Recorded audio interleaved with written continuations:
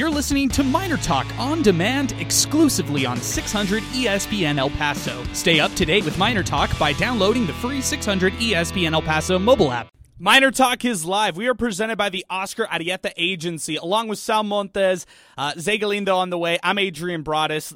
You know what? This is going to be an interesting MinerTalk, and I get it.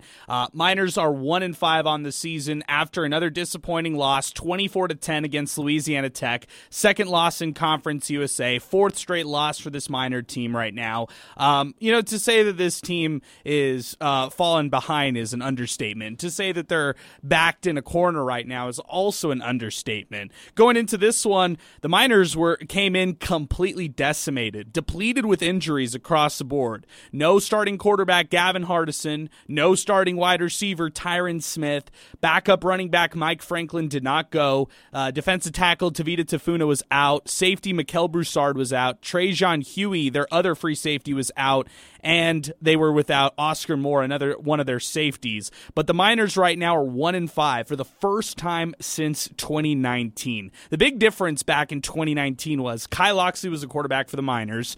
This was year 2 of Dana Dimmel, and they didn't have an identity on offense that year, or they were limited as far as what they could do that season offensively. What's the difference in 2023?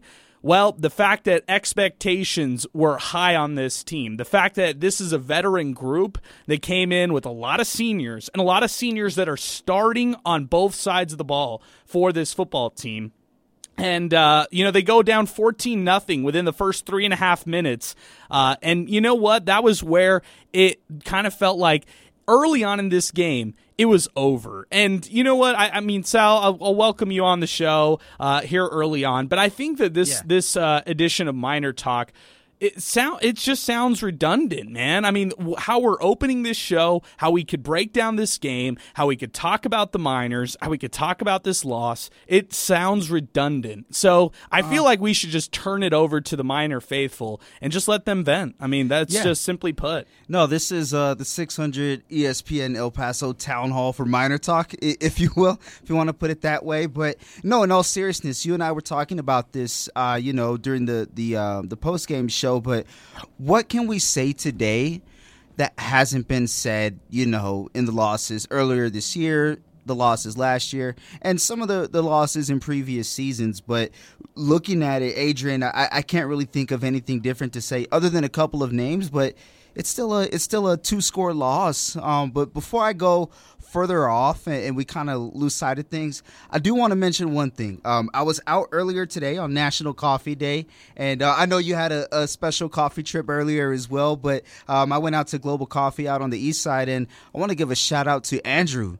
He was at the cash register. I was paying for my latte. I took Samir and Salma. We had a little date, before work night.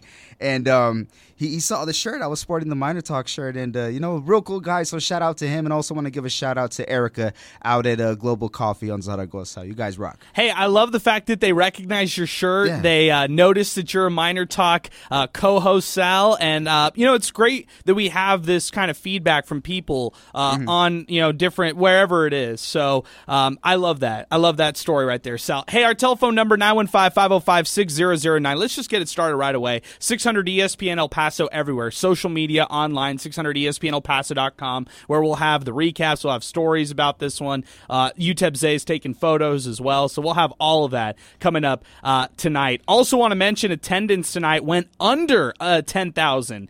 I didn't know where it was going to land. I thought at one point tonight it was over 10,000. Zay and I were talking about it as well, but that was where, just press box fodder. That was the kind of over-under right there. 10,000, would they come? Would it be over that? Would it be under that? Attendance tonight out at the Sun Bowl, 9,101 fans out there to witness this team that is 1-5 right now, and that has taken a massive step back in terms of where they're at as a program. Our telephone number here to get things started, 915-505-6009. We have full phone lines to begin the show. Let's go out to our first caller right now here with us, and we'll go out to Rick, who's joining us first here on MinerTalk. Again, the telephone number, if you'd like to weigh in, 915-505-6009. 888-978-6009. We'll hang with you as long as you'd like, and especially with some calls. We got a lot of messages coming in. We'll read those as well. But let's get started with Rick here on the show. Rick, good evening. What's going on? Hey, how you guys doing? Thanks for taking my call. Hey, Rick, we're hanging in. How about you? Yeah, hanging in there. Just, I'm sure I'm not the only Miner fan to feel this, but I think we have a culture problem. There's an effort problem. There's a body language issue. Just watching the game, I'm worried about, wins and losses, there's injuries, but there seems to be something just, obviously losing sucks, and it's going to take the life out of any ball club. But I'm worried about effort now. I heard someone earlier, I was listening to, John Teicher talk and whatnot, and someone said that these guys are fighting, they're competing. I can't agree. I saw a lot of plays with just lazy plays, undisciplined plays, and it's concerning. It's got to start with coaching, doesn't it? It does. I am no body language doctor, Rick. After UTEP went down 14-0, I looked at that sideline, and it was about as disappointing of body language you could ever see. I mean, really. And I feel for some of these guys because we interview them. We talk to them all the time. And, some of the coaches as well. They're good people, and it's just one of those things right now where you're just looking at this team and you're cringing. That's the best way I could say it right now from how they are looking at certain times. I mean, we see the potential, Rick, right? I mean, they're there. They have opportunities. Like you hear in the post game them talk about opportunities. Opportunities are in front of them. But when it's a critical moments, they have a penalty or some kind of crazy thing that goes opposite their way. Or when they have, an opportune situation offensively, they'll do something that costs them the actual opportunity to take advantage and have success. So that's the disappointing thing for a lot of Miner fans, and I think that's why the Miner faithful is struggling to understand why this is happening right now. I'm with you on that, and there's two plays that I lost my mind. Which ones? What's that? The play where is 3rd and long, Demo accepted a penalty, and Stewart takes his helmet off after doing what he's supposed to do. So finally, something went right for this on that drive, and they stopped the run, and he takes his helmet off, and it's an automatic 15-yard unsportsmanlike penalty. It's just I could not watch after that. I just said I can't believe this. Like these guys are, you're shooting yourself in the foot there. You're self-inflicted wounds, and you can't do that. You just can't do it.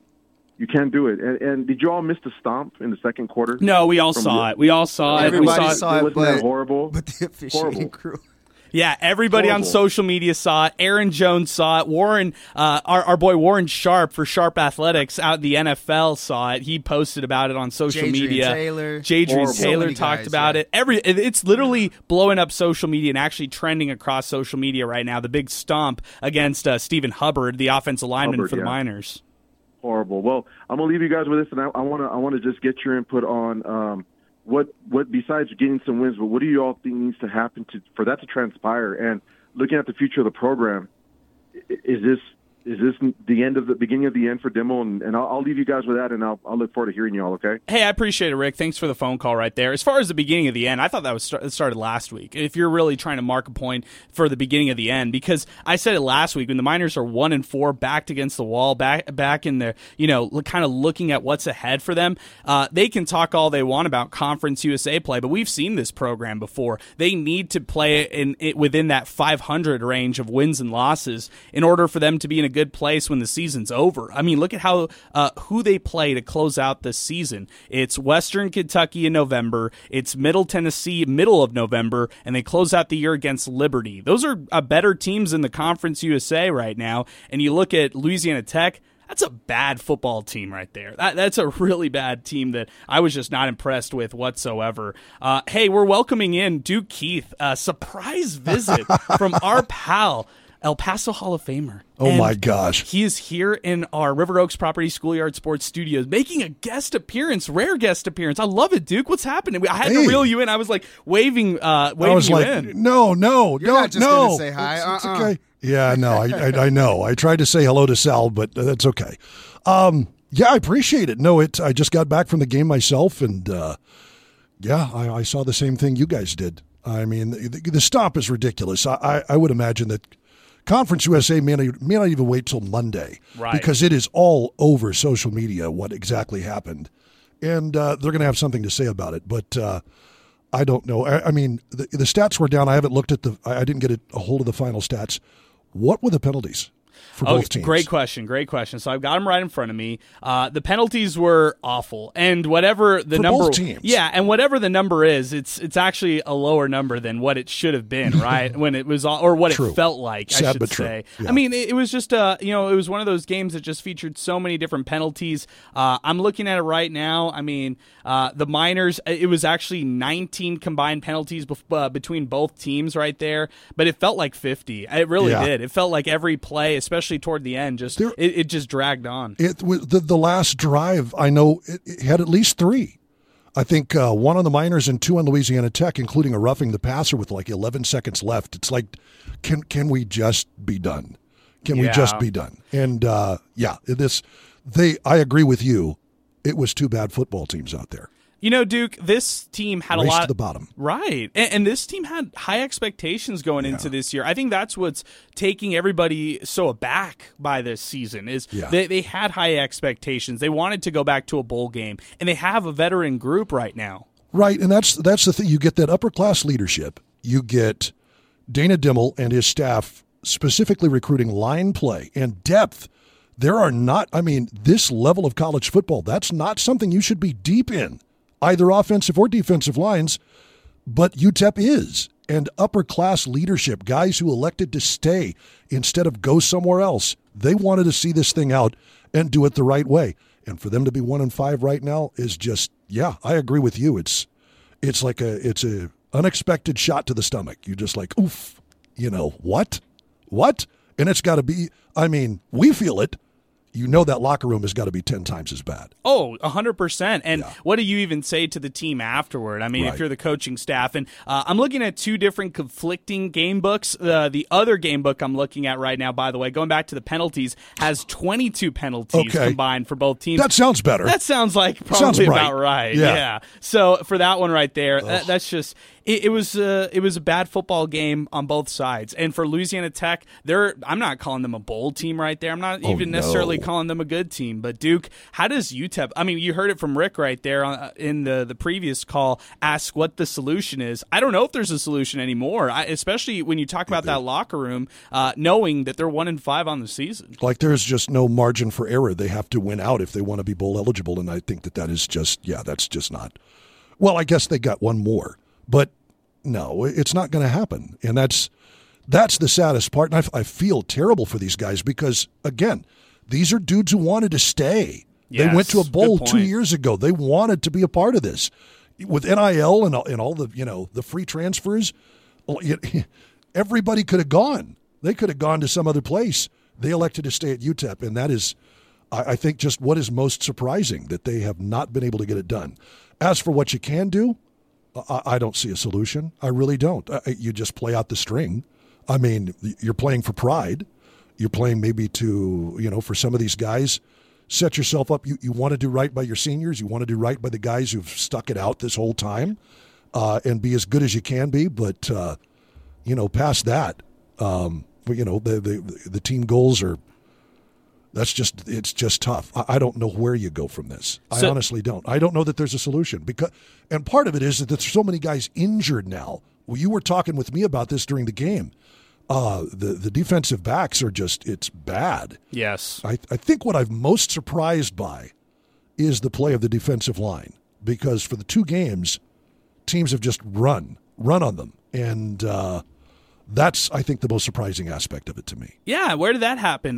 The defense was supposed to be locked down, and it was also supposed to be pretty stout going into this year. Yeah. Duke, before we let you go, 3 quarterbacks got a chance to see action today. First, it was Kevin Hurley. Then they switch off to Jake McNamara. He gets knocked out of the game and has a fumble on that play as well. Doesn't return. I didn't even see him on the sideline, so I hope the best for him. Kevin Hurley finishes the game. Actually, he didn't finish the game. No. Cade McConnell McConnell came in relief as well. Their fourth-string quarterback, no Gavin Hardison today, their starting quarterback. And, that's an area for major concern for the Miners, because you saw without Gavin Hardison how this playbook changes, from Dana Dimel's perspective. Yeah, I thought McConnell came in and did a very good job over the final few minutes, the few plays that what was like 2 drives he got to be a part of, right? 2 or 3, and I thought he looked decent. Obviously, they're all going to get lots of reps in practice, and if Hardison is out, you would assume over the next couple of, and hopefully he's better over the next couple of weeks. Dana Dimel saying, and yes. I saw some of your tweets about the post-game show as I was on my way out, that he expects to recover, that it's an injury that just needs rest. So hopefully he's, first prize is Hardison's back, but if not, these guys, they're going to be jockeying in practice to see who's going to get the best of the others, and I would think McConnell has a pretty decent chance of being in there. Why not? I like that idea a lot. Sports Talk's very own Cade McConnell, who's been joining us very often and who's going to be our future spring intern. Duke, thank you for stopping by. I don't know what's going to happen for the future for UTEP, but your guess is as good as mine, man. Honestly, and that's the thing. I think everybody's just kind of dumbfounded that it's this way, and honestly, there are no answers. There's nothing easy. Nothing easy at all. Not for the administration, not for the coaching staff, and not for the team. And, I think that's one of the hardest things is everybody's so likable. Players, coaching staff, there's nobody who's being a jerk about, I've seen that before. Seen it at UTEP before. Yes. I've seen David Lee trying to ban the El Paso Times because he didn't like the way the reporters were writing about stuff. I've seen all of that. And you look at Dana Dimel and the way his coaching staff has handled it with grace and with dignity, and you appreciate that. But some tough decisions are coming. Yep, and they got to win. That's the bottom line, and they're not winning right now. Correct. Yeah. So, Duke, it's great to see you. Thanks for having me. Of course, anytime. Duke Keith. Shanghai. Duke Keith, everybody, joining us here on Miner Talk as we continue. Let's get back to the phone lines. Apologies to Henry, who's waiting with us. You give us a call back, Henry. We'll get you on right away. Our telephone number, 915-505-6009 to get into the program. Also available, 600 ESPN El Paso everywhere. Online, 600ESPNElPaso.com. And then also, of course, everywhere on social media, 600 ESPN El Paso. Zay is in the house. He just got here from the post-game interview. We'll talk to him in just a little bit. Let's first go out to David, who's joining us on the phone lines, 915-505-6009. David, welcome aboard. Good evening. What's going on? Hey, how's it going? So we're hanging in, David. We're hanging in. How about you? Okay, I have 6 points to make. Okay? I was at the Ale House watching the Miners. First of all, I didn't know Hardison or number 4, the wide receiver, were injured. Okay? Not Kelly Akari. It was Tyron Smith, but yes. Oh, yeah, number 4, Tyron Smith, the wide receiver. Now, it didn't matter if Hardison would have played today, because he's making the same mistakes as when he was a freshman. The same mistakes. He holds on to the ball too long. He doesn't read the defense, and interceptions when there's 2 guys on the receiver. That's one. Okay, the bright spot for the Miners was the running game today. That's it. No passing game, of course. Now, supposedly, UTEP is supposed to be running the West Coast offense, which is 4 to 5 yards, a hitch, an out, an in. Okay, then you draw the cornerbacks, and then you go on a 5 route. Okay, that's the West Coast offense. Short passes is like a run, and even with Hardison, Dimel's play calling is awful. First down, run. Second down, run. Third down, pass. Well, of course, they're gonna put 8 men in the box. Okay, I give the defense a D. Okay. Coaching-wise, I gave all the coaches an F. That's a tough grade there, huh? Yes, an F, because they did not prepare them whoever got the snaps in practice, since Hardison was out, they did not prepare them right. Because on the West Coast offense, you go for short passes. And the passes they threw were long, most of them. Okay? No, West Coast offense is you pass to prepare the run. Okay? Very simple. Well, 4 yards out, in, a curl, and then you bring in the defense, the corners, and then you go on a fly route. Okay? And then you go long. But first you got to go 2 yards here, 4 yards here. Yeah, you're going to run the ball. But as far as wide receivers, they need speed. They don't have speed. And the cornerbacks, you said that the cornerbacks who were injured is the next man up. That's why you recruit them. Yep. I hear you, man. Hey, David, appreciate your phone call, man. Thanks for weighing in. You're like a lot of other Miner fans who are disgruntled right now and very disappointed. David, I'll just say this. You kept saying West Coast offense. I got to stop you there. There's nothing about the West Coast or UTEP's offense that reminds me of the West Coast offense. They've never even attributed their offense to being West Coast offense. So this is the Kansas State offense that they've ran, that Dana Dimel ran back in Kansas State with Bill Snyder. So, that's the type of style offense that they have, and it is largely based on a run-first approach. It's based on winning battles within the trenches, having success up front with your offensive line, and establishing and controlling the run game. Now, you heard in the post-game interview about Dana Dimel talking about the approach, the game plan, how his philosophies changed throughout the game. They were down 14-0 before you could even blink.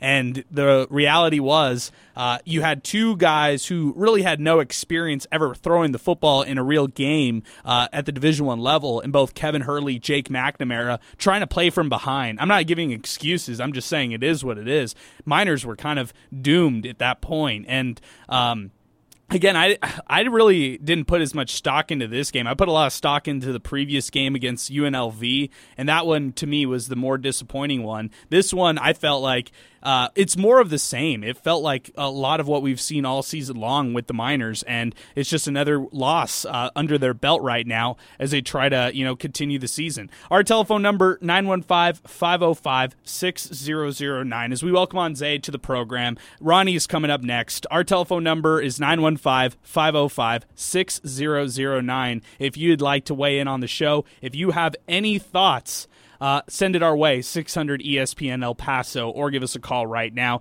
Zay, good evening, man. You and I were both at the Sun Bowl covering this one. You were there during the postgame. Give me the takeaways that you had from hearing from head coach Dana Dimel, and then we'll move forward on players afterward. But what were your thoughts on Dimel? What did he say? Yeah, he was very, Dana Dimel, he's not going to get too grounded after a loss, too high after a win. So he was very, relaxed. He was disappointed. He just, he talked a lot about the start, how they went down 14-0 early, and how that really disrupted their game plan, and how they really just couldn't recover from that.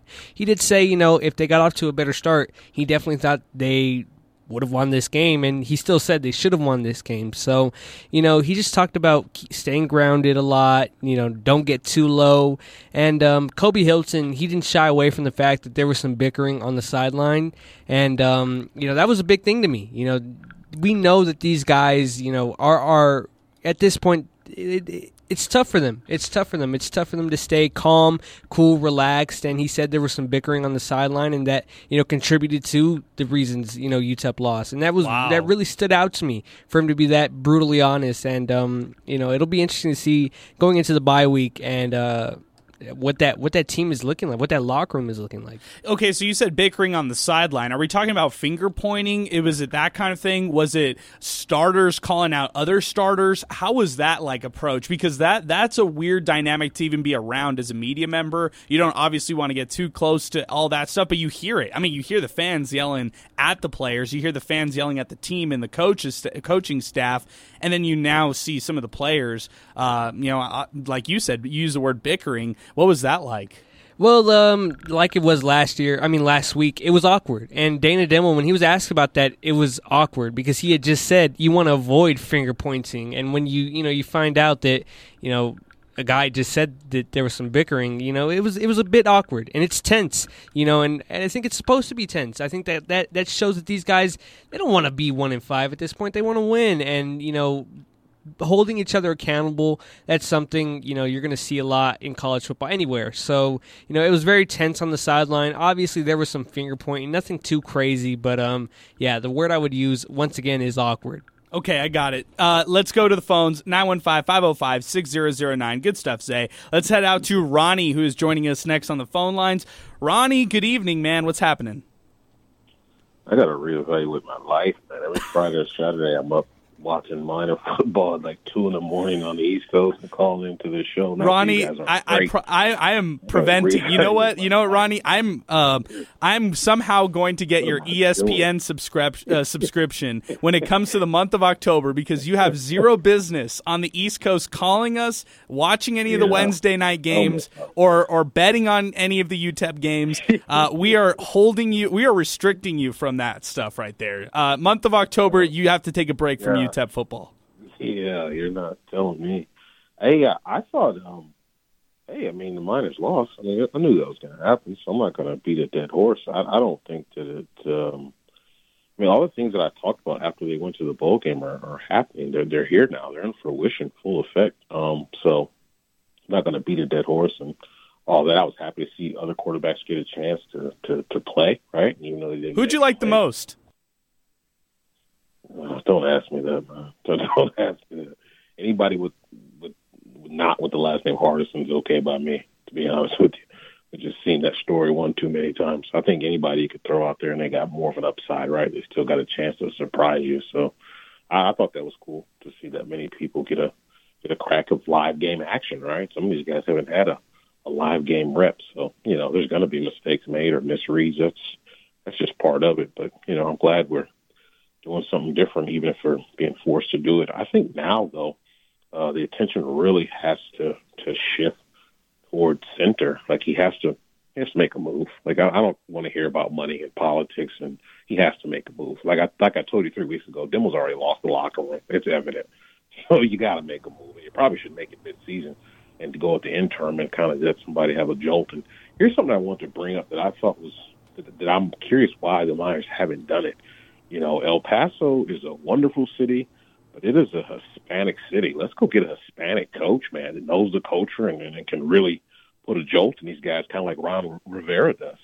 Let's really go after somebody that has that heritage, because it's just not working any other way. And I think you got to not only bring a fan base together, but you got to put a better product out there, and you got to have, and I think there's got to be some guys that could do that, and then could also relate to the fan base and what the city of El Paso is, man. It's not Chicago. It's not L.A. It's not Miami.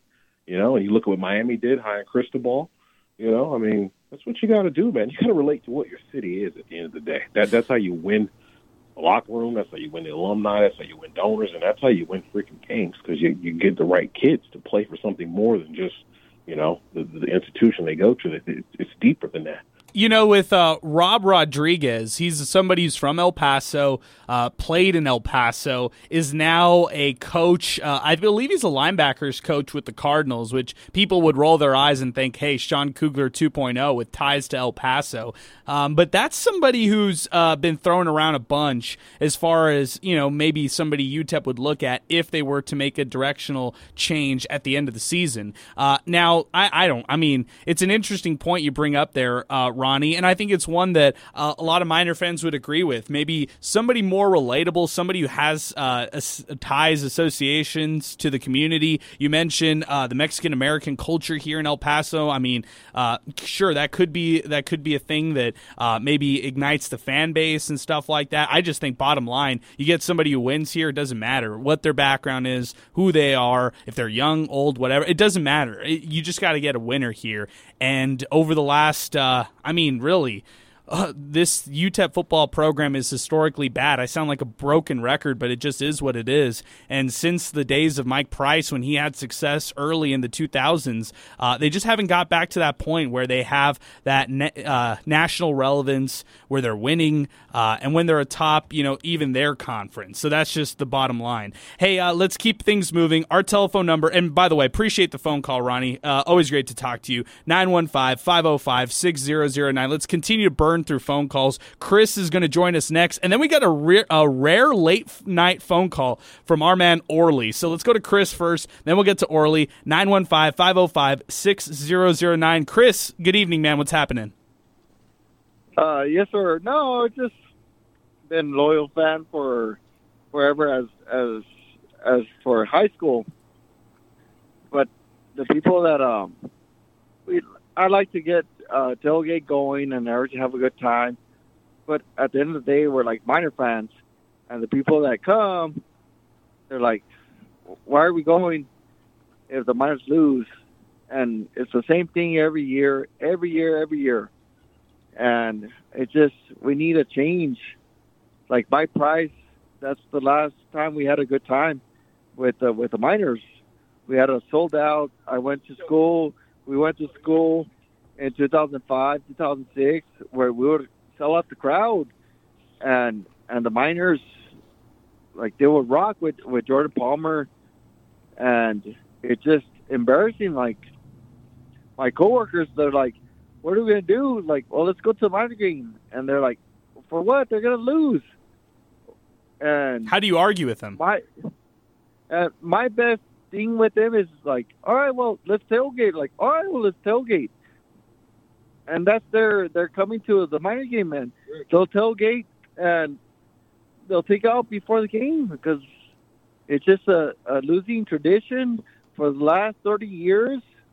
UTEP football, UTEP basketball, it is what it is.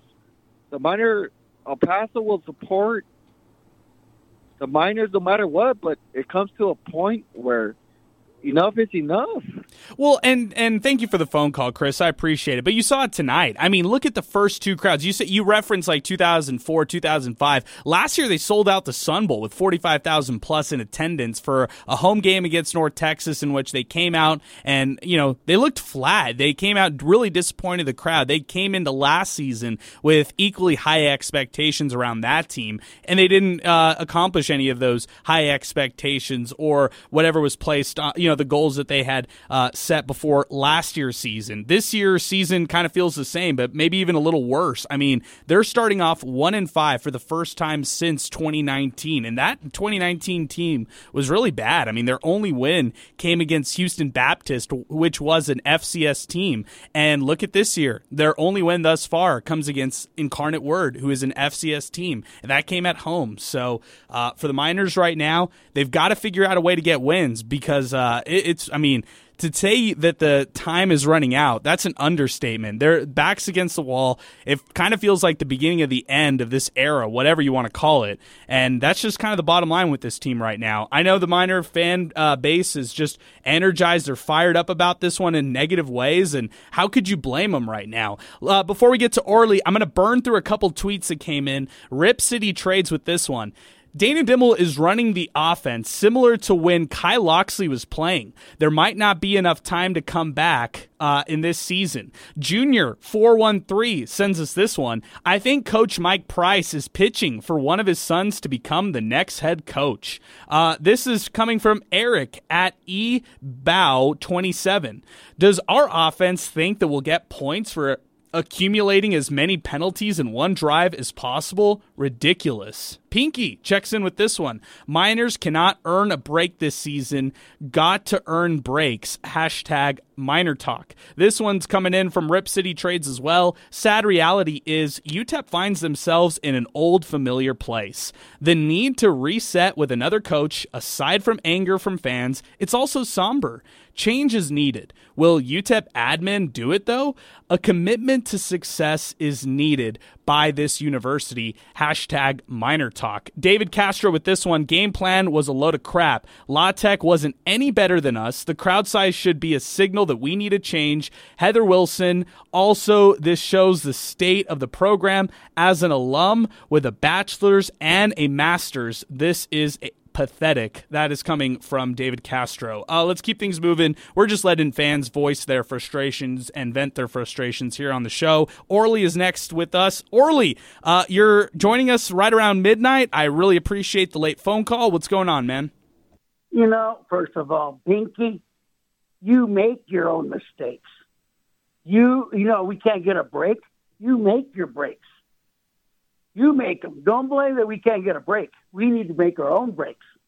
It's got to stop. I'm tired. Somebody called in right now about Robert Rodriguez. No, we've had that experience with the UTEP family.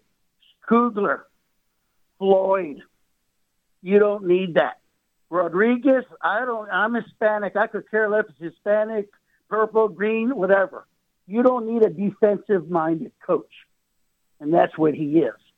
You need to change this whole program. You know, if he brings back Demo next year, I'm not renewing my season tickets. I'm tired. This guy, you can predict what he's going to do. What did I tell you one time? That once you're down 14, we're not coming back.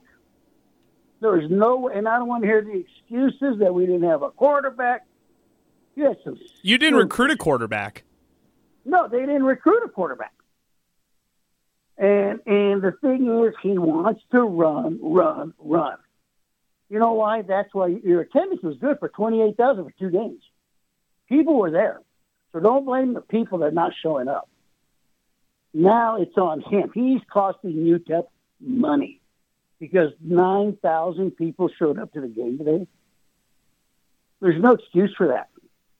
It's time that they go, and I'm tired of the old adage. We got to start from the bottom and build a foundation. We've been doing that for the last 40 years. That foundation's cracked. It's time to go and get a young, aggressive coach. I don't care if it's a quick fix for 2 years.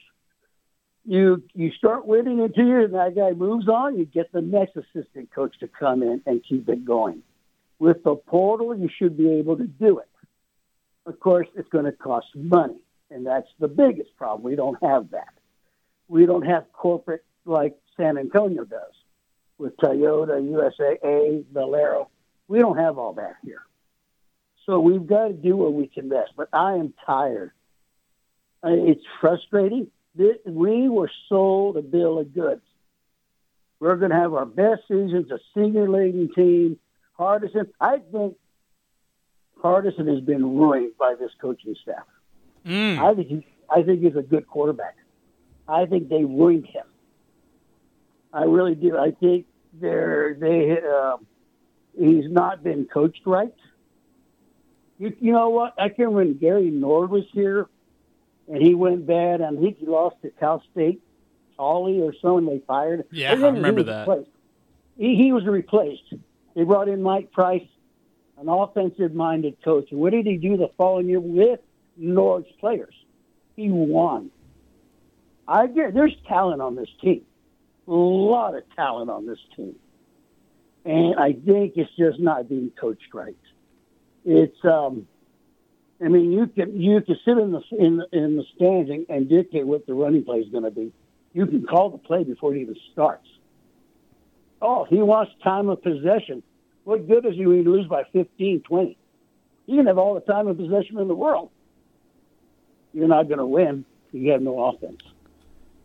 I'm frustrated, guys. I'm sorry. No, hey, Orly, I appreciate the phone call, man. And you're just like other Miner fans. And you know what you basically said right there is you're not settling for this mediocrity. You're not settling for a rebuild, something to sell you on next year to rebuild this team as it currently stands with the current regime. You want change from the top, and you're holding this university, and you're really holding your fandom accountable here. You're not. You said it best. You're not going to renew if things change within this regime right here. So I appreciate the phone call, Orly. Thanks for weighing in. Our telephone number, 915-505-6009. Zay, you had something. I know you wanted to jump in on that Gavin Hardison point right there. You like that one from Orly. Yeah, I'm just very disappointed in how this coaching staff has gone about developing Gavin Hardison. I don't think they have done him justice.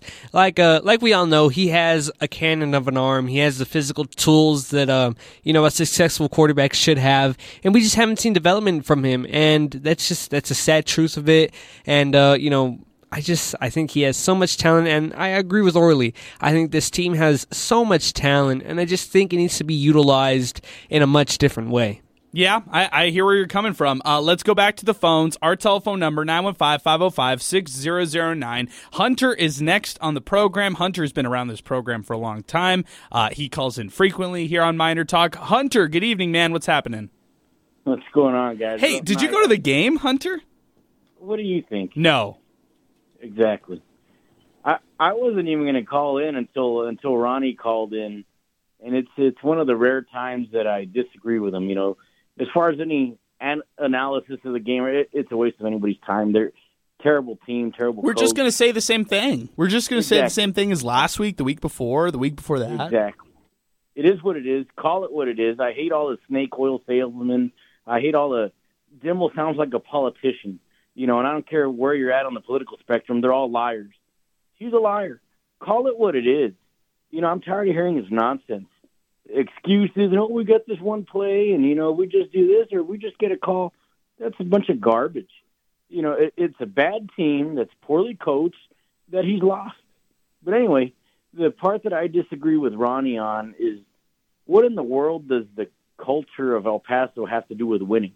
There's no correlation with a head coach of a football team and the demographic or population of a city, prime example, and I throw that word in there conveniently, is Deion Sanders taking over in Boulder, Colorado, where the black population is less than 2%. What does that have to do with sparking the fan base? They sold out every game this year. It has nothing to do with the demographic. It has everything to do with the coaching and the program and the excitement that they bring to it and the kind of fire that they bring to the program. I think it would be a huge mistake to bring anyone that's ever been associated with anything UTEP, because over the last however many years of football UTEP's had, 70, 80 years, we've had like 5 winning seasons, if that. Why would we want to bring anyone that was associated with that? I'd say nothing UTEP and nothing El Paso, because we've had nobody from El Paso that has had any success, coaching in a head coaching capacity. We haven't had high-level football here. You have to bring someone from the outside. And if you want a younger person, we sure as heck haven't had any success recently. So, I think this year's it's a lost season, and I do feel for some of the players, Tyrese Knight being one, because that guy could have gone and played at a big-time university, and he'd probably be looking at being a first-round draft pick. Man. But he's lost in obscurity here, and he'll probably still make the league, but just he's surrounded by nonsense and no discipline, no fire, no heart, and no guidance. No leadership is the biggest problem. They don't get it because the coaching staff, they don't hold themselves accountable. So it's like children, or it's like people that you lead or that you supervise. People don't emulate what you say. So the nonsense that comes out of your mouth, which everything that comes out of that guy's mouth is nonsense, is irrelevant to anybody. People emulate what they observe. People will do what you do. So obviously that guy's got faults in his personality and the way he conducts his business, because that's clear with his team. They do stupid stuff like make a good play and take your stupid helmet off after it and cost your team 7 points. And a team that struggles to score, you can't do that. It's dumb penalties, false starts that you shouldn't have, holdings that you shouldn't have, everything.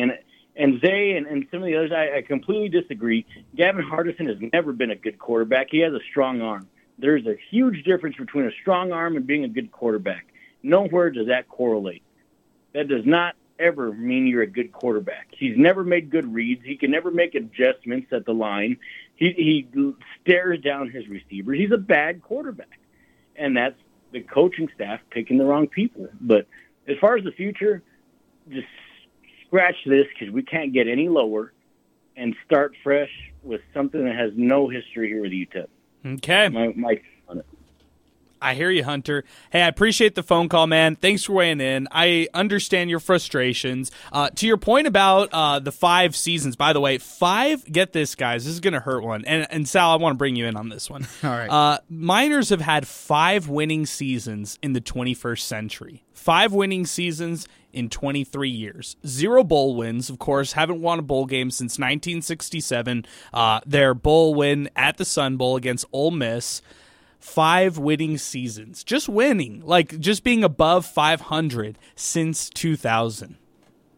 That's crazy.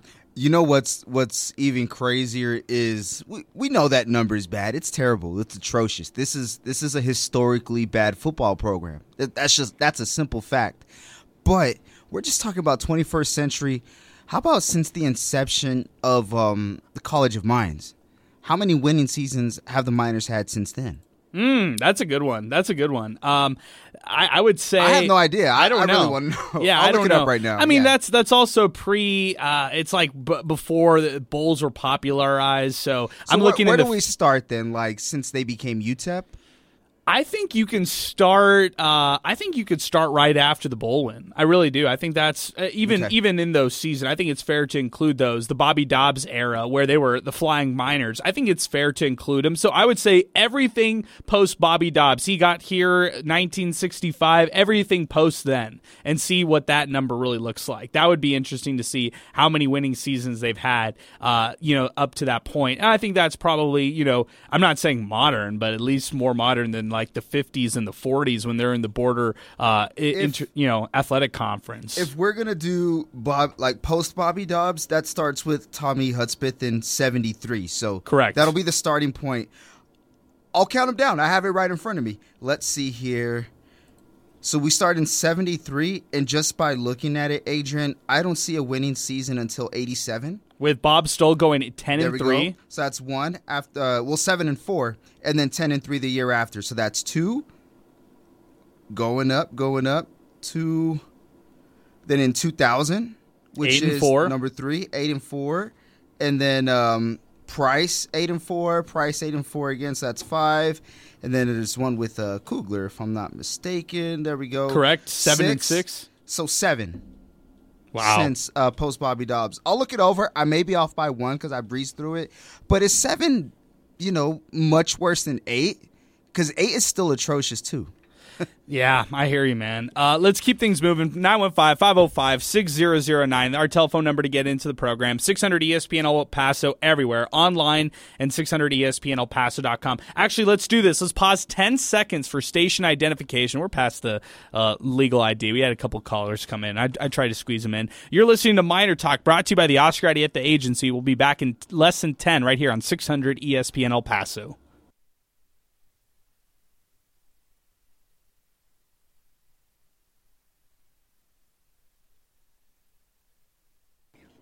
Going back to the phones, 505-6009 is our telephone number. Augustine joins us next. Augustine, good evening. What's happening? Hey, Adrian. Hey, Sal. I think Zay is there now, but yes. I'm just going to toot my horn and say I've been saying this for 4 or 5 years, and I think a lot of you were like, Augustine's crazy. This is going to get us to the homeland. It just, unfortunately, and I say unfortunately because I want UTEP to do well. It just, a lot of people didn't see it, and it's really sad that people are finally seeing the light. And you know what's worse for people to say that Augustine was right. But anyway, Adrian, I got a big question, and I know we've been talking about either hotshot young coaches or established coaches to come into the program, because we know Dimmel is going to be bought out by his program because he's got some things in his contract which he can be bought. He can be bought out. I think for 60% of his contract if he doesn't make a bowl or something like that. But and some people said going local, and we've tried that. Some people said going national. We've tried that, and now sound you guys say about this history about UTEP, about being this, losing program. So here's my question for you: should we be paying attention to UTEP football anyway, or should we focus on the programs that actually win and try to do something different for UTEP? For example, girls volleyball, girls soccer. And I know they don't pay the bills, but I mean, we always look at football as this, godlike something sport where here it's a history of losing. So, and Augustine, I appreciate the phone call, man. You're just going on a tangent. Go ahead, Sal. I see what he's trying to say, but it has to be said. He's talking about women's volleyball, who's been phenomenal. Within the last couple of years, ever since Coach Wallace really stepped foot on campus. But I want to disagree there because I don't think you should support other programs just because the football team is bad. You should support them because they're good. They go out there every single night and put it all on the floor. Softball's had, they've had their moments, but whatever the case is, you shouldn't support a women's program just because the men's program isn't doing that well. You support them because they're good. Yeah, great point, Sal. Yeah, I mean, if you're a volleyball fan, you're a volleyball fan. If you're a women's basketball, I mean, regardless. Whatever, yeah. We've had track and field. This is such an golf, evergreen. Yeah, I don't even want to give this one a lot of attention. This is such an evergreen topic that we've talked a lot about. They're obviously going to pay a lot of attention to football. Football is one of the most popular sports in America. This is not just an El Paso thing. This is nationwide. There's a reason why people care. There's a reason why people visit us at the district whenever we do it, the tailgate parties, the watch parties, because they care. They're invested. There's a reason why there were 30,000 people in attendance for a game for the Miners in which they hosted Incarnate Word, fresh off a disappointing loss at Jacksonville State. There's a reason why 28,000 still showed up when they were 1-3 on the season for that UNLV game. And yeah, you could tell me all you want about GCU buying tickets, Oscar Leaser buying tickets, but you still have to go to the game. You still have to enter the gates, and you still have to do something and take action to where you actually go to the game. Fans support, bottom line, fans support this team, and they've shown it. And you know what they show? That if this team does not come through on their end, and the Miners right now 1-4 on the season, that's why they had 9,000 in attendance today. And you know what? You cannot fault a community for supporting their local business, right? You can't fault them for supporting their local athletics program. I mean, that's something that fans were saying, hey, the community needs to be more involved. They've done that. Now it's just a matter for the team to go out there and repay the fans. Exactly. Yeah. You're exactly right on that. Our telephone number, 915-505-6009 to get on the program. Greg, we just lost you. Give us a call back. We were going to get you right after Augustine. Give us a call back if you're listening, Greg. Miner in Wisconsin sends us this. President Wilson, when introduced at UTEP, said athletics was at the front porch of a university. Because of UTEP's neglect of our football program, our front porch continues to be in disrepair. We need a young, innovative, offensive-minded coach to get the fans back and win games. This is coming in from Sleepy Kev 5. I can't believe they actually allowed the stomp to happen. I've officially lost faith in Conference USA officiating across all sports. Did you ever have faith in Conference USA refs in any sport, Kev? Come on, man. You're a bigger UTEP fan than all of us. That's a dangerous game, man. Come on, man. I'm not a UTEP fan. It's a lot of courage. Yeah, exactly. Let's keep things moving. It is this is coming in from Rick. The bright side, seeing Tyrese Knight cover the field. He'll play on Sundays. I just want to go. I mean, we've heard this from a couple. I mean, Hunter referenced this. Others have referenced this on Miner Talk already. But what we've learned from Tyrese Knight is he's starting to grab national attention. He leads the country in tackles right now. He's also somebody who's getting attention by the Reese's Senior Bowl. He has a legit shot. I'm being serious when I say this. He has a legit shot of being UTEP's first player drafted in the NFL draft since Will Hernandez was in 2018. People are going to practice to watch him. They are looking at him in a big way. He is a run stopper. If you're playing a defense that runs a 3-4-4-3, he seems versatile. Seems like a guy who could play a lot of different positions at that linebacker spot. Zay, I feel like Tyrese Knight is that bright spot on this team, which is where it's hard to find bright spots.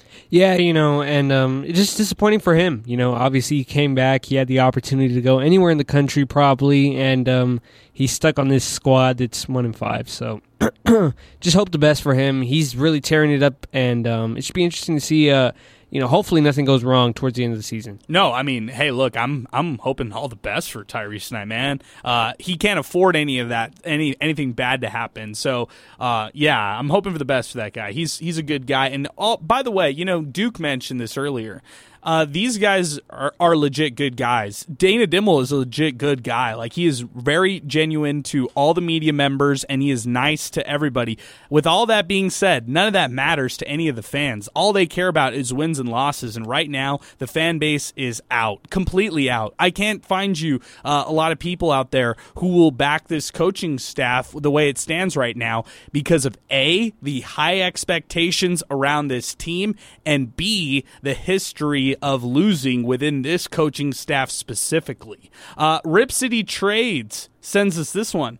Full of what ifs, yet the other teams seem to be the good ones improving. La Tech finally won a road game after 16 tries. Thanks, Dimmel. That's coming from Rip City Trades. Yeah, by the way, what was the streak? Yeah, it was 16 games for La Tech. That's crazy in itself. I mean, losing 16 games in a row on the road. That is, wow. That's a big one there. This coming in from Poncho. It's frustrating and exhausting to be a UTEP football fan. Penalties in critical times. Poor play selection. How dumb do you have to be down two quarterbacks and continue to run with the third one? The defense kept them in the game, aside from the dumb penalty by number 54, #MinerTalk. This one is coming in from Callaway. I can't listen to Coach Dimmel's post-game interview. He is oblivious. This is coming in from Manny David. Different week, same result. I don't even see them winning at home against NMSU at this point. 1-11. Here we come. This coming in from Javier Ramirez. UTEP is playing like they're tanking for Caleb Williams. Fire Dimmel. Their play calls were so predictable. I did like McNamara as quarterback. I hope they continue developing him. Interesting point there. He liked McNamara. I'll get into more on the quarterbacks and who we liked, who we didn't like, and all that kind of stuff. Greg is hanging with us. He's back with us on the phones. Then we're going to Milkman right after him. Greg, good evening. What's going on? Yes. What's happening, Greg? No, it's just frustrating. Year after year with the Miners, the hype of this is the year, and El Paso, they do their thing. They follow through. They go through with their promotions with GCU and all the other sponsors, but at the end of the day, it's just embarrassing with the football team. And Dimmel has to go. He has to go. Has to go. And there's so much, like, free tickets. You're military, first responder. That's what's filling up the stands right now. Dimmel has to go. It's just embarrassing. I understand he had a good record with Kansas State. Wait, he never was at Texas State, my friend. Kansas State. Oh, Kansas State. I'm sorry about that. I mean, State. yeah, Yes, as sir. an offensive coordinator, though, as a head coach, not a lot of success. And that's embarrassing. Offensive coordinator, and he's averaging 70 points, 14, 20 points a game. It's embarrassing. He has He has an NFL prospect quarterback with Hardison, with his size, with his arm strength, and he can produce like a 20-yard, 30-yard, 40-yard pass with him. Hardison's reading, and I'm not the first one to call it out. He's reading his wideout, the first read option. He's looking at him, and I'm not the first one. I listen to Steve Kaplowitz and everything, and everyone knows it in El Paso besides him and the coaching staff. It starts with the head coach, quarterback coach. Yeah, and I feel bad for Hardison. He has the size, he has the weight to be maybe a second, third round of obviously not a first round, but a fourth round, fifth round. But he's not going anywhere. Our thing was, all right, UTEP is going to do good because we have Hardison. He's been on the program for so many years. All right, he's going to lead us to the promised land. And the promised land, unfortunately for the promised land for UTEP is a bowl game in Hawaii or Albuquerque. And it's sad to say, but it is what it is. We're frustrated. We're demoralized. Like, please just give us a winning season with UTEP. Like a true fan, I'll tailgate when my work lets me. I'll tailgate, and I'll tell my family, my friends, hey, we're tailgating, and we're supporting UTEP. And a lot of people laugh at me. Why? You know what? It is what it is. Man, this sounds like a supporters group right now. This is like the third person who said this right now. They're essentially being ridiculed for doing this, going to UTEP games. Zay, you've said this before as like a student in high school. Does anybody that you know in high school go to UTEP games? No, and they're not going to go on a Friday especially. I mean, they'd rather go watch, high school football, as most people in El Paso would at this point. I hear you. Greg, I appreciate the phone call, man. I understand your frustrations. A lot of Miner fans feel the same way. Thank you for weighing in on the show, and I appreciate the honesty and the candidness by you. Our telephone number, 915-505-6009. We've had full phone lines the entire show. If you're trying to get in, now is the time to do it. 915-505-6009. Apologies for those who've been hanging, who dropped. If you've tried to get in on the show, now's the time to do it. 915-505-6009. A couple more calls to get to. Milkman coming up. Travis also on deck. Let's go to social media super quick. This is Justin who is sending us this. UTEP starts 1-5, and they're likely to finish the season 1-11 or 2-10. I hope it's only a matter of time until Dimmel is gone. I'd love to see a young, enthusiastic, offensive-minded coach who can also recruit and motivate, but that might be asking for too much. This is coming in from Joe Chacon, our pal. Haven't seen a lot of Joe Chacon here today. This would have changed the game. Not only is this blatant and deliberate, but also callous, talking about the stomp by La Tech. This is from Joe again. How the hell was this missed? Blows my mind. I was watching at Bowling League and everybody saw it. Conference USA needs to check itself. #MinerTalk. Sal, people won't let this one go. Yeah, you know what? It was obviously a terrible missed call, but I gotta completely disagree about it changing the game because there was a combined, I looked it up, I think 22 penalties, and I don't know if it was 13 on UTEP or 9 on UTEP. Either way, 13 or 9 on La Tech. How about those? How did that help out the Miners? I mean, when you're basically being gifted a first down and you do nothing with it, you're getting these turnovers that you're doing nothing with on a consistent basis. I don't think this would have changed the game because even then, too, how did the team react to them stepping on Hubbard like that? How did they react to it? No dogging them at all. Literally getting dog walked by the dogs in your own stadium. How the hell do you let that happen? Man. What's going on, man? Yeah. There's no way this would have changed. They weren't mad enough after that. There's no way. You can't convince me. Jadrian Taylor said the same thing on social media. He was disappointed in the lack of response. What do you think, Zay? Yeah, it's pretty disappointing that nobody. You were close to that one. But I'm going to be honest here. Nobody was paying attention to Stephen Hubbard. Everybody was paying attention at the ball. Where's the ball? Louisiana Tech recovered a fumble there. Everyone's looking at Jake, who's down, injured. So I'm not going to give him an excuse, a pass here. But I'm going to be honest. Not many people actually caught that play on the field when it happened. No, not a lot did either. I know what you're saying. I mean, us in the booth didn't see it. Like in the press box, we did not see it whatsoever. In the press box, we saw it all on social media. And so everybody's like, Rip City Trades went viral on social media. Shout out him. Aaron Jones quote tweeted him, and everybody stole his video. So shout out to him. He posted that video right away, and that's how I was able to find that one pretty quick. Let's go back to the phones. 915-505-6009. Milkman is next. He's been patiently waiting. Travis has also been patiently waiting. We'll get to you soon, Travis. Milkman, good evening, man. What's going on? Hey, gee, it seems an awful lot like last week, doesn't it? Look, I don't know if, obviously fans are signed in. Wait, Milkman. We're getting cut off by you real quick. Give us that what you just said right there again. Sorry, I can you hear me now? Yes, I hear you perfect. Okay.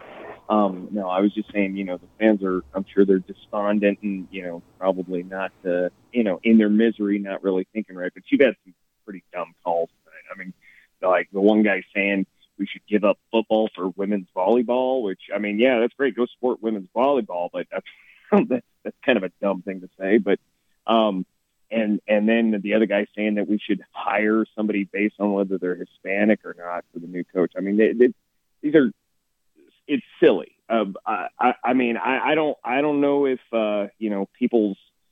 Obviously, I'm upset. I'll be honest. I'm probably not as upset as I was last week because I kind of saw what was coming this week because last week, I was kind of viewing that as a test of how they'd be. And after last week, I didn't really see them winning another game.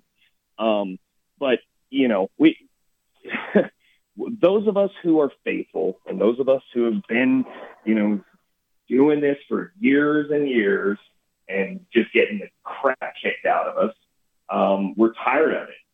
I mean, obviously I'm still going to go to the games. I'm still going to go support them, but we got to have a change. I mean, this is just not, and again, I'm going to mention again the lackadaisical attitude and just being happy-go-lucky on the post-game show when you're putting your fans through misery, and Dana Dimmel's out there acting like, oh well, we could have done it, could have gotten it, but it's a fun game. I mean, every time. I guess it's just his personality, but I mean, what do you expect from the players when they're seeing that the coach is obviously not upset at all the misery he's causing to the fans? I mean, hey, do you expect that they're going to, get up and fight like that? I mean, again, I've been very, I've given Dana Dimmel a lot of grace, and I think I was one of the last to jump off, the support train for him.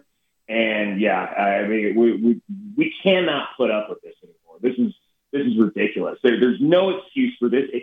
What hurts the most is that all of us see that this is a talented team. Like there's talent out there that should not be 1-5. There's absolutely no way. Like it's absurd. That's the worst part about it. But a change needs to be made. On a completely different subject, just hearing you talk about that kicking them in the head, which everybody saw. I mean, it was. I'll still go back and say that Conference USA refs are hands down. Like it's not even close. They're hands down the worst refs. I mean, it's clear every single game. They find a new way to do something abhorrent every single game. I mean, it's unbelievable. Stuff that a little kid could call sitting in the stands, and they're missing it. Like, anyway, that's kind of on a different subject. I'm just saying we need a change. Everything's, it's bad. It's miserable. It's miserable to be like this, to to go and know that they're going to lose. You know what I mean? Like, and not lose because they're just a crappy team. To lose because people you've heard other callers talk about this. It's something you can't even put into words, but you see how you see their demeanor on the field, and it isn't. I don't know, man. It's not like they're not serious about it. I don't know. All I can chalk it up to is coaching. And when you see stuff like somebody tossing their helmet off when they should have been getting the ball back, and now all of a sudden the other team has a first down because he tosses his helmet. Man, you're in a game like this where it's that important. If you don't know not to take your helmet off, well, then whose fault is that? That's coaching. That right there, that is coaching. That's an interesting point you bring up, and I appreciate the phone call, Milkman. You're a diehard UTEP fan. I know you, and so is your pops. I mean, both you and Carl are diehard UTEP fans. So you've been around this program. You've seen this program for a while, and the grace that you gave Dana Dimmel is the same grace that a lot of people also gave this coaching staff throughout their time, throughout this time and this this period and this era, really, for this coaching staff. But to your point. I would just say this, and I appreciate you, Sal, bringing this back up. The hot seat is not hot anymore. It's boiling. It is boiling right now for this coaching staff and what we are seeing. It's just not. Zay talked about it earlier, the awkwardness that is on the sideline, the tension that you feel between the players right now. The Keenan Stewart play, I'm just going to be real. I have been such a big fan of Keenan Stewart since the bowl season, the 2021 season, and I think he's an absolute dog as far as a run stopper. Him taking off his helmet today, I have zero explanation to all this. I think this is emotions from all these players that are just boiling over. So talking about the hot seat, I feel like the players are feeling this kind of pressure, this tension, and they are it's not all over. Yeah, they're not playing. They're playing tight right now. When you talk about things like that, and maybe at times they're playing a little uninspired. Sal, we talked about this off air.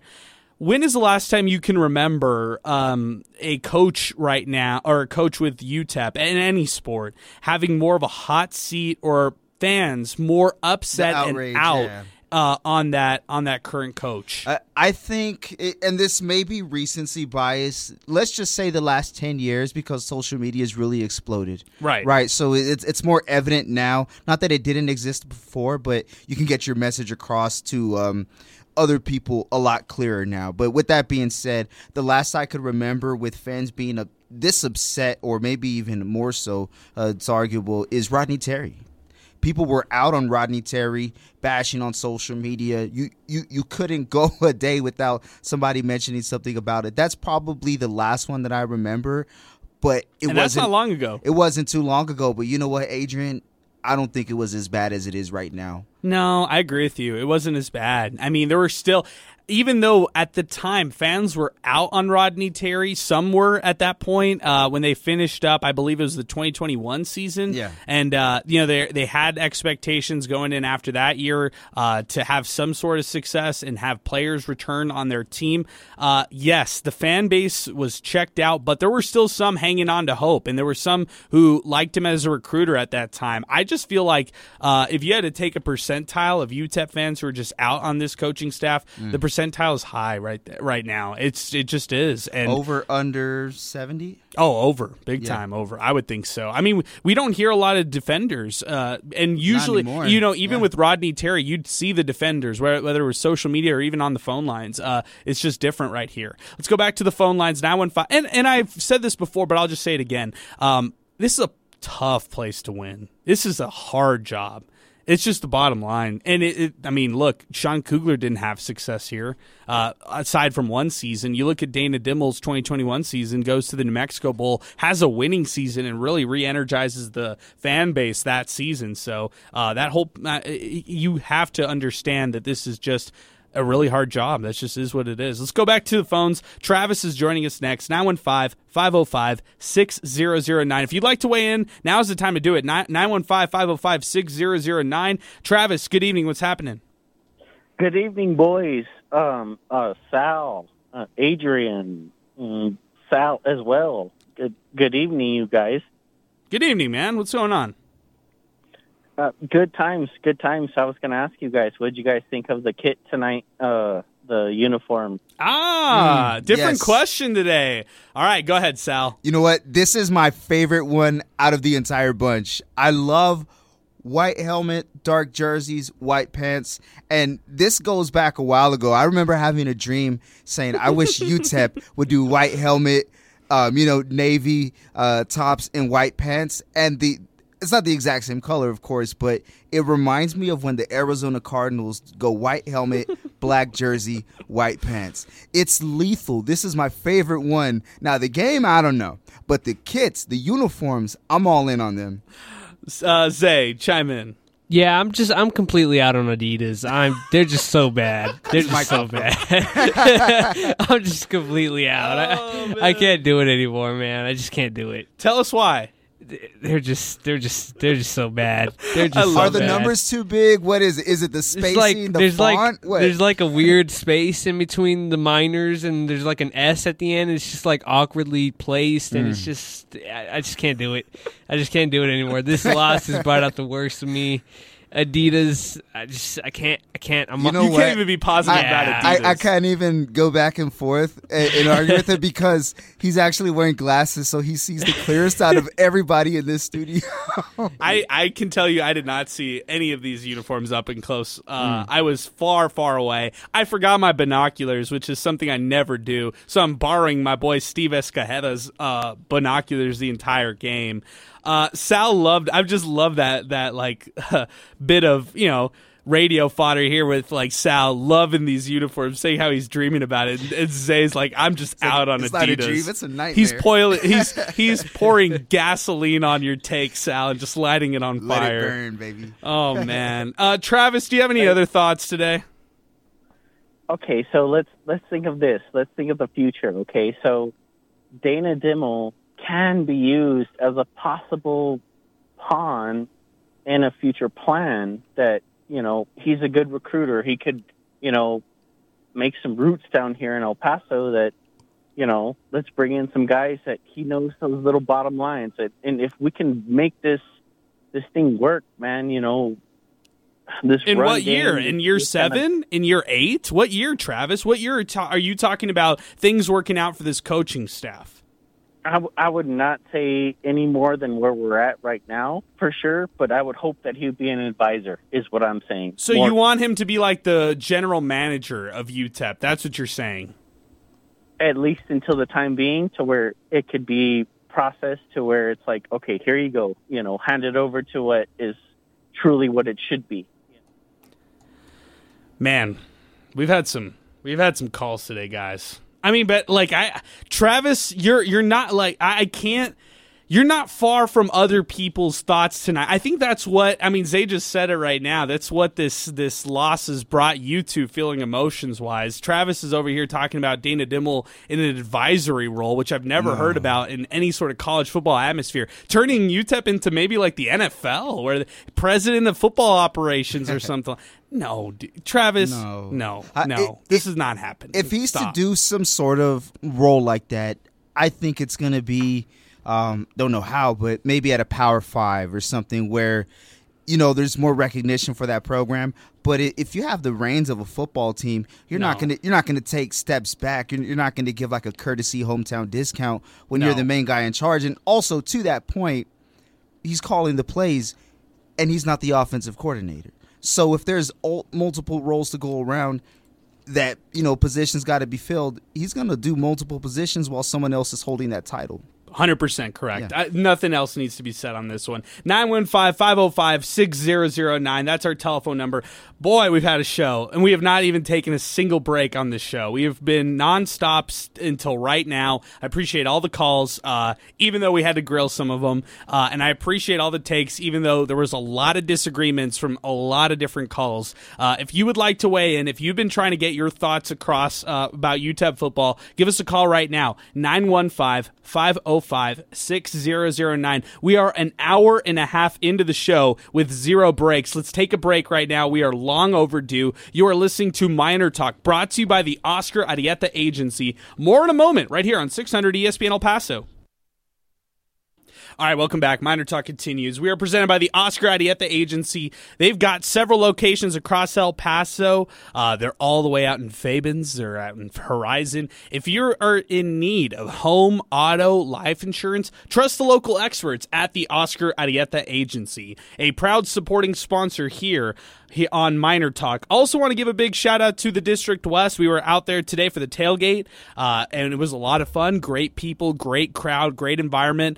And you know what? A lot of those people ended up staying at the District and not going to the UTEP game. I will say this, the Miner Mafia crew, they went out to the game and they went out to the District. They took tickets from the District. They walked over to the game. They had a great time. It was great to see all those people from the Miner Mafia crew, and I'm happy that people are still coming out. I mean, look, UTEP right now, 1-5 on the season. We're having great crowds out at the District West. If you have not been out there with us, come out and join us. We're not stopping, despite the record. 1-5 on the season. Misery loves company, man. We'll come out and join us. Watch parties on the way for all the road games, and then the tailgate parties for the home matchups. That is the District West, 3233 North Mesa. And by the way, the District has all the college football games tomorrow, 99-cent wings on Saturday. And Sunday, they have the NFL Sunday ticket, so you can watch all the NFL games out at the District. They've got 3 locations. We were out here at the one close to the university.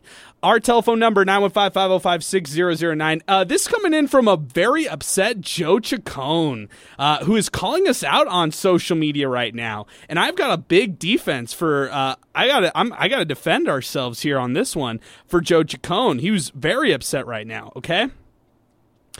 I totally disagree with you, bro. This was still a 14-7 game.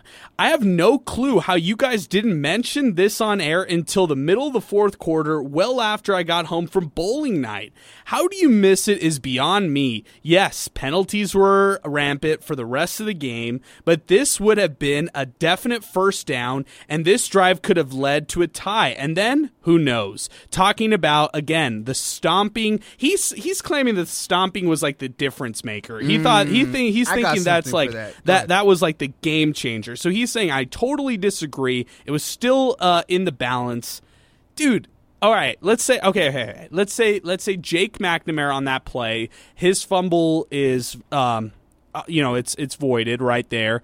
Actually, you wouldn't do that, right? Actually, it would still be a fumble. It would just be latex. It would have just sent Louisiana Tech back 15 yards. It happened way after the play, so it would be a dead ball, and unsportsmanlike conduct penalty. Yeah, it would not have changed possession. Maybe the player would have gotten thrown out. But Sal, go ahead. You know what?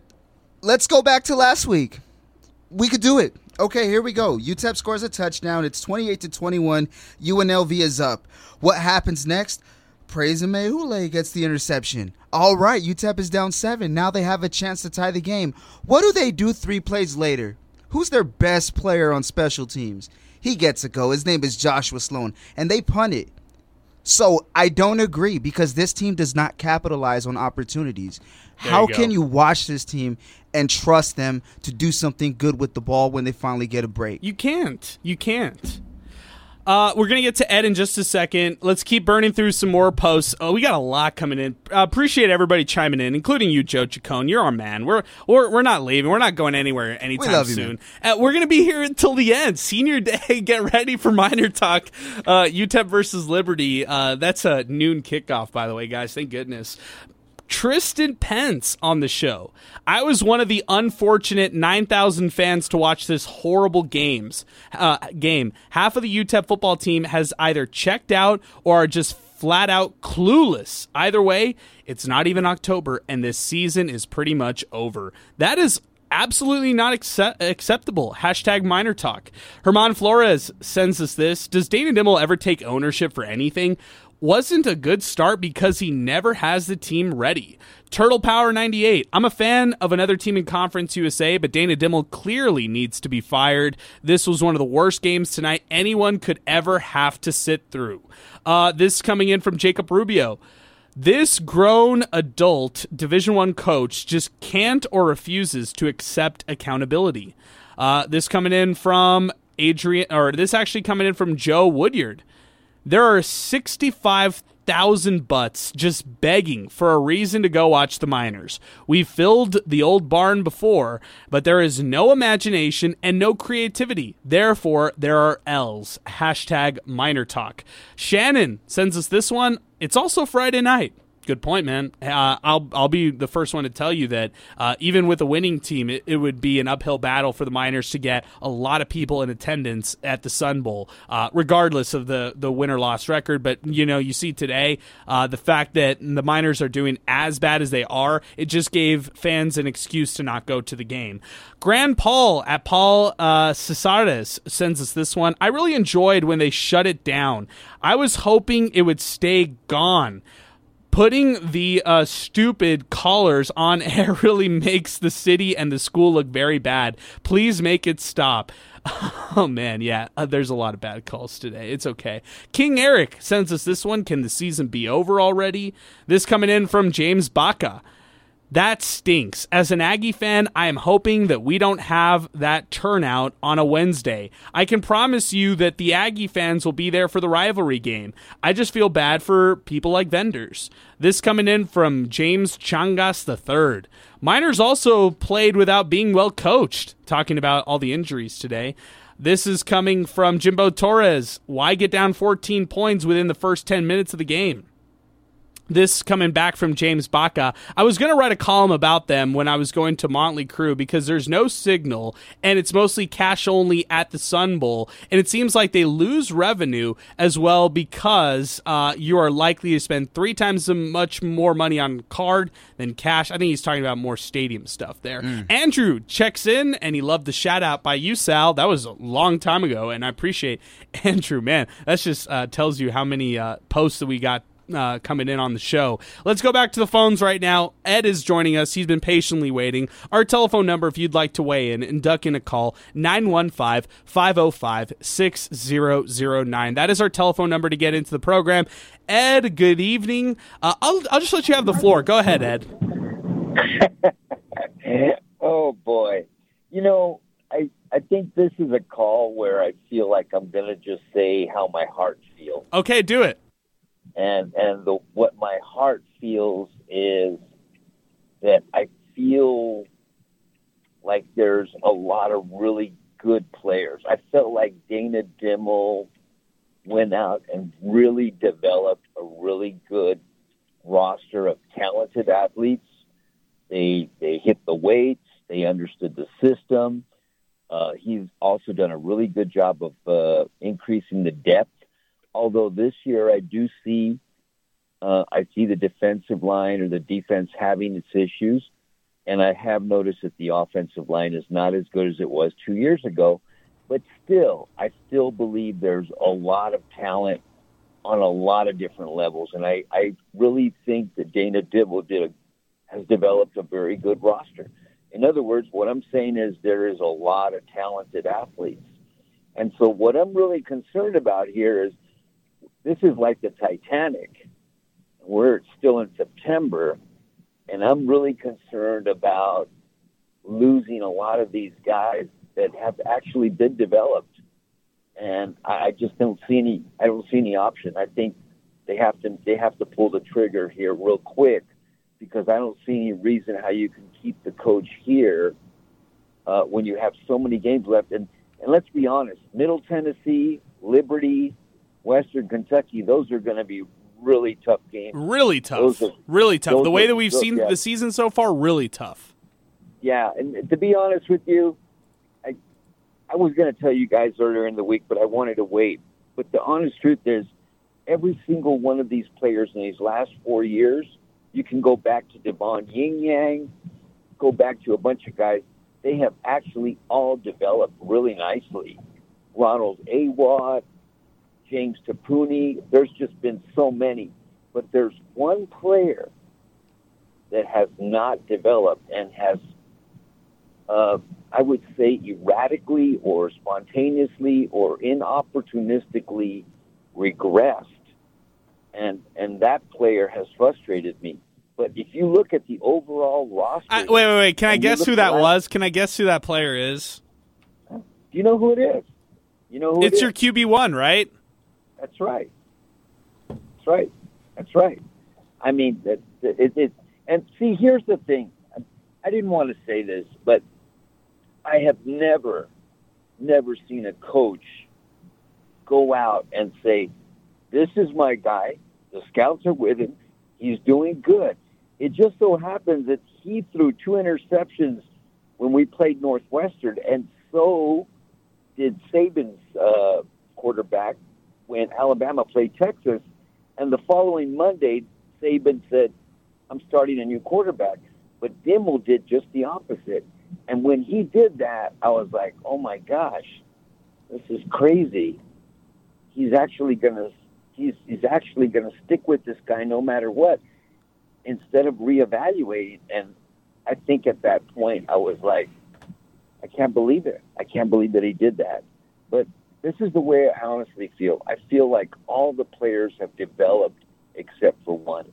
And that's the way I feel. And I think we don't have any choice now. We've got to make a change. Otherwise, this could get really bad for the last 6 games. Well, the problem is, Ed, and I appreciate the phone call, man. Thanks for weighing in. I'm shocked by this one from Ed, guys. Ed was the #1 Dana Dimmel fan. I mean, really, he was a big Dana Dimmel fan, and I'm shocked that he's now on the flip side saying, "Hey, there's a lot of season left. You could still salvage a lot of it. Do you look to change at that coaching position?" And that's where Ed lands on this whole topic right here. For me personally, I don't see that happening. The likelihood of that happening right there, whether it's an administration decision, whether it's the coaching decision, whatever it is, I don't see that happening right there, despite how bad things are. How do you guys look at that right now? Could you see otherwise? Could you see things going in favor of Ed, or of what Ed's saying right there? Or what? How do you see this, Sal? It's tough to call, man, because there's still half a season left. And that's really the looming part. It's easier to form what you think might happen when you're in the final stretch, but I don't know, man. I really think this is going to be a ride-out to the end of the year. I agree. There's no other way that I can that I could see this going. Now, I think it is fair for the questions to be asked about the future of UTEP football. Correct. When it comes to it. But as far as like making the change right now, that's not going to happen. I don't see that either, Zay. Yeah, I don't see that either. I mean, last year I watched UTEP softball suffer yet another horrible season, and TJ Hubbard is back. And it's simply because it looks like a money issue. They just don't have the money to buy out, contracts in the middle of the season. So I just don't think UTEP is they're not that type of athletic department to pull the plug mid-season. Yep, fair enough. Good stuff there. And I appreciate the phone call, Ed. Thanks for weighing in. And I appreciate your honesty, too. I mean, I knew where you were going with that conversation. I just didn't know that you've gotten to this almost rock-bottom point as a UTEP fan right there, Ed. So I hear you. Our telephone number on the show, 915-505-6009. Guys, I mean, let's break down the game. We have to. We have to do that. And going back to what Joe Chacon said, it was a 14-7 game. The first 2 touchdowns, of course, La Tech scores right away. You blink, and then they score a touchdown. It was the big slant play that they got 80-plus yard receiving play for them, which set up an easy touchdown for Louisiana Tech early on. Then UTEP goes quickly 3 and out. They boot it to La Tech. The Bulldogs return that punt for a touchdown, and within 3.5 minutes, UTEP's down 14-0. The Miners then put together a long drive. They score via a Jake McNamara touchdown. By the way, they were in a goal line situation. They were in first and goal, second and goal, third and goal, penalty, then first and goal, second and goal, third and goal, touchdown. 6 plays that they had to run in a goal situation where they had multiple opportunities to just punch it in. Instead, that was a 4 14-play, 93-yard drive for the Miners, touchdown drive for them to start off the second quarter. At that point, I still didn't have a lot of faith that I thought the Miners could come back, rally in this one, and actually either tie it before half or whatever it was. And it was evident by the next couple possessions. Jake McNamara had a scramble. The coaching staff thought it was a targeting by the defense. Zay, you even tweeted that the coaching staff was up in arms after that one right there. I don't know. I mean, maybe you have to go back and watch it. I don't know if I saw necessarily a targeting whatsoever. But regardless of any of that, the Miners had a nice drive brewing on that one. They drove it inside Louisiana Tech territory, and Jake McNamara had a nice scramble of about 10 yards. It was to get the first down. Instead of sliding, he gets hit, and then he loses the ball. Louisiana Tech gets the ball, their own 43-yard line. That was the first turnover for the Miners at that point. Quick 3-and-out by the Louisiana Tech offense. And guys, that's another thing to mention. The defense in the first half holding them to just 17 points, I consider that a victory, knowing that they were down 14-0 in a blink of an eye. That defense for the Miners, at least in the first half, really held up in a positive way, in my opinion. What do you guys think? And you know what? It wasn't even allowing 14 points. It was really 10. Yeah, it's only 10. Exactly, 100%. 100% only 10. So you kind of, I hear where Dana Dimel's coming from at the end of the game, where he's saying that you wonder, how did you lose that game? Yeah, UTEP finds different ways to lose games. That's the problem with this current team, the way it stands right now. Then the quarterback carousel continued. It was Kevin Hurley starting things off, Jake McNamara taking the reins. He gets hit after his touchdown drive. He's out of the game. Kevin Hurley steps in. They just go run heavy at that point. It's 8 minutes left in the second quarter. They go extremely run heavy, and the Miners are not able to establish as much on the ground to get productivity like they needed at this point midway into the second quarter. La Tech then got on the move on their side. They started establishing the ground game with less than 5 to go in the first half. They got a big passing play to the UTEP 24. Then Preza Mehule strip sack Turner.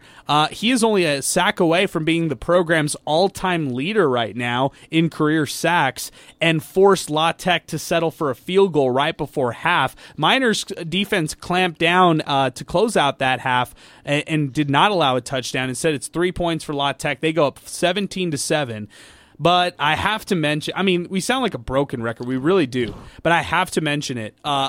The Miners have the ball with time on the clock. They have an opportunity to score, or, an opportunity to put together a drive to score before half, which they desperately needed. They get the ball back coming out of half. If they get a touchdown, or if they get any sort of score, even a field goal at that point late in the half, they at least have a puncher's chance. Well, instead, on UTEP's first play with Kevin Hurley in at quarterback, they hit Marcus Bellin, who fumbled. Zuri Henry landed on it. Second play, Kevin Hurley hits Kelly Akari on a really nice passing play. I like that one a lot. Hurley takes a quarterback delay all the way inside the red zone. It feels like momentum is kind of swinging UTEP's way. All right, they're down 17-7. They're approaching the red zone. But then a big holding penalty negated the big play and the big run by Kevin Hurley, and that felt deflating. It was 3 straight incompletions near midfield for the Miners right before halftime, and instead they had to punt. Zay, you remember this drive right here. I thought on the first 2 pass attempts, from my vantage point up in the press box, looked like catchable balls. And first target was, it was Jeremiah Ballard. Second target was Kelly Akari. Maybe I got to look at that one again, but to me it looked like maybe an inch would have separated a touchdown catch right there from either of those receivers. Yeah, that first play, that first passing play to Jeremiah Ballard, it just looked like that was right there. And it just, there really wasn't an attempt made to catch the ball, which was very disappointing.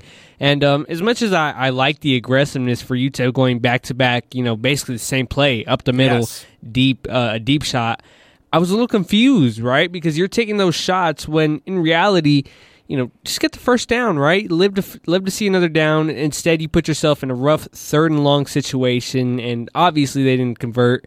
So I was just really confused with the play calls, the aggressiveness down the stretch there. Obviously, I don't mind it, but it was a little confusing to me at least. I understand that one right there. Sal, going into halftime, Miners were down 17-7. Did you feel like it was over at halftime? Yeah. You know what? I felt it was over as soon as it was 14-0. As soon as they got down into that hole, felt it was over because this team is not. Orly said it earlier. Their game plan is not designed for them to go into a 14-0 hole. Being down 3-0 is like, okay, they got us. If they don't score on that next drive, it's going to be hell to pay. It's going to be very, very tough. They don't have that urgency on offense. They don't have solid 2-minute drill offense, 4-minute drill offense. Methodical drives, yes, that's perfect, but you have to have everything go right. I can equate this to kind of like, hey, you have a very busy morning, and you have so many things to do in the morning, and you have to do every single one of them right on time, right on the dot. You don't have time to be rushing in the kitchen, and your belt loop gets stuck to one of the drawers in the kitchen. Next thing you know, now you spill your coffee, and it's a whole mess, right? That's the game plan for UTEP. Everything has to go perfect. There's no margin for error. And being down 14-0, I mean, with this type of game plan, just cash it in. Seriously. Good analogy, Sal. Good stuff right there. Let's keep it moving in the second half. Third quarter starts. The Miners rush into La Tech territory. It was a 25-yard run by Deion Hankins. Love the way Deion Hankins was running the ball today. I mean, he was the bright spot of that offense along with Torrance Burgess Jr. I think a couple callers said it earlier, but the run game was the only bright spot of that offense. Jake McNamara nowhere to be seen on the sidelines at that point. He was out at that point. And then, of course, Miners drive it into La Tech territory. Kicker Buzz Flabiano nailed a 36-yard field goal for the Miners, and that capped off a 10-play, 56-yard drive for their opening possession of the third quarter. I was okay with it, guys. Getting 3 points with a team that just struggles to get any points on the board, I was okay with it at that point. But I wasn't okay with what happened afterward, and that was what La Tech had on their side of things. They converted a 3rd and 11. Miners held them near their 40. The defense did a nice job. I mean, that was a good response following that field goal possession. And what happened on the flip side, Miners take over at their own 12. Miners just get a quick 3-and-out, just quick 3-and-out on their side. Just did not get any offensive production off of that. Then La Tech gets the ball back. This is near the end of the third quarter. They get a big play off their running back in Tyree Shelton, 36 yards to the Miner 19. Then that, it's the remove helmet play, the penalty that a lot of Miner fans will remember from this game and that will stand out in the back of their head. Keenan Stewart takes his helmet off after stuffing the run against Louisiana Tech, which would have forced a field goal by La Tech, also a long field goal. Who's to say they actually make that one? Instead, Bulldogs get a first down. They advance it inside. They bleed off time off the clock, and they score a touchdown on that drive, and it completely deflates the team. I mean, there's really nothing else to talk about. La Tech goes up 24-10, and at that point, all the energy, all the motivation, all the momentum out the window for UTEP football, and there was 12 minutes left on the clock. They were down 2 touchdowns, but it felt like they were down 5. Yeah, and going back to the helmet play, I mean, UTEP they'd already gotten a stop on 3rd down before that, but Louisiana Tech was called for a blindside block, which pushed them back 15 yards, gave them that opportunity to replay on 3rd down, and then, of course, the whole Keenan Stewart thing happened, and that was wild in itself. And Dana Dimble talked about it post-game. He did not mention Keenan Stewart's name when asked about it, but he did take responsibility for it. He said, this is something that I need to correct, and that, he has all love for the player that did it. And it was just kind of disappointing seeing a guy like Keenan Stewart, who's been in this program since 2020. He's been dominant since 2020, make a huge, costly mistake like that. And at first I thought, there's no way this is happening, right? His helmet must have, been already off or something. I was in disbelief. I was so shocked that happened, and it was just a very disappointing. And it was a UTEP thing that happened. Yeah, it did feel like Groundhog Day for them. This is coming in from Callaway. Adrian, Sal, Zay, do you feel like UTEP's football program has gone backwards since joining Conference USA? #MinerTalk. It's an interesting thought. I don't know if I see it that way. I just see this program. It doesn't matter if they're in the WAC, if they're in the Mountain West, if they're in the Border Athletic Conference, if they're in the Southwest Conference, they're independent. It doesn't really matter. Wins and losses are all that matters, Sal. And, I don't think it necessarily matters the affiliation. I still see Conference USA getting worse and worse by year. Look at who left the conference and who's there. I wouldn't say going backwards, and I wouldn't say going forward, just because history has shown us that there's not much to improve. How could I say this? An improvement wouldn't take, a lot of wins. A couple of wins here and there. Congratulations, you triple your win total over XYZ year. So it's hard to gauge that because this has been such a historically terrible football program. I mean, we said it earlier, 7 winning seasons post Bobby Dobbs. That's crazy. That is crazy. Yeah, I'm with you on that, Sal. I can't answer that. I don't know. Now, I could say this. In the last 3 years, they've definitely taken a step back. Yeah. But since joining Conference USA, oh, man, I mean, they weren't losing to Cal Poly in Conference USA. They were doing that before, so I think that shows, UTEP history. Yeah, that's a good point, Sal. This is coming from El Paso Visuals Deportivos. By the way, Conference USA Commissioner Judy McLeod was on the sidelines of tonight's game. Obviously, she couldn't have done anything for the dirty play in real time, but just an FYI. Oh, I know, Ivan. I know. Me and Brett Bloomquist and Steve Escajeda and Zay, we were sitting like 2 seats away from Judy McLeod, who stopped into the press box. Actually, Brett was the one who looked at me, and he was like, hey, that's Judy McLeod. Do you know who this is? And I was like, oh, yeah, it is. And I looked at her, and I was like, yeah, it actually is. And she was there. She witnessed this game. So just to mention that. You know who also was there tonight? Mike Price. He was there. Nice. He was in attendance. Former Miner coach was there tonight as well. And the first thing he told me is, man, we need a win. Well, yeah, they needed one. And unfortunately, they didn't get one, if you're a UTEP fan. Joe Chacon says this: we need Jeremiah Dickey, just saying, hashtag reppin' from Colorado now, hashtag Brock is my OG, hashtag Zane is in training, hashtag nothing but love, hashtag this show's therapy, hashtag let's have a drink. Come join us at the district, Joe Chacon. I'm calling you out, man. We got to see you out there. You know what? Let's do this, guys. We're winding things down. I kind of feel it here on the show. Let's do this. Let's take a time out. We got to give awards. We got to pay the bills here on the show. As Miner Talk continues, we are presented by the Oscar Arieta Agency. If you have a late call to duck in, give us a call right now. 915-505-6009. That is our telephone number to get into the show. Also available at 600 ESPN El Paso, everywhere on social media. If you want to chime in, give us a call. 915-505-6009. Your last chance here coming up as Miner Talk winds it up here, presented by the Oscar Arieta Agency on 600 ESPN El Paso. Welcome back. Miner Talk winds things up here on the show, along with Sal Montes, Zay Galindo, I'm Adrian Broadus. We got Ricky, who's going to be joining us coming up here on the phone lines. We're winding things up here on the show. If you'd like to duck in a late call, give us a call right now. 915-505-6009. Guys, I just thought about this. We've done a lot of Miner Talks over our time, especially you and I, Sal. We've been around for the 1-11 seasons. We've been around for the basketball seasons. We've been around for the good, the few good seasons for any of these sports. But we've been around for a while, and what I'm getting at is this is the first Miner Talk I can remember where the fans were they had such like pent up emotions. This is the first time we've had listeners and callers actually call out other listeners and callers. Almost every caller that we had come in today had to disagree, had to call out somebody, had to mention a point from earlier. This was one that like listeners felt the need to like dunk on other callers. And it was like a lot of aggression all over. It's the blame game because they're so frustrated that any little thing that isn't, in line with, I guess, the path to success, and there's a lot of them, don't get me wrong, that's the reason why they're not going far. That's the reason. I'll give you an example. It's not the same thing at all, but just kind of the vibe, right? Remember when Aaron Rodgers went down with the Jets? people were saying, we got to fix the turf. The turf is bad. Oh, we blame the offensive line. We blame Nathaniel Hackett because Aaron Rodgers didn't want these guys. And there was all kinds of blame going around.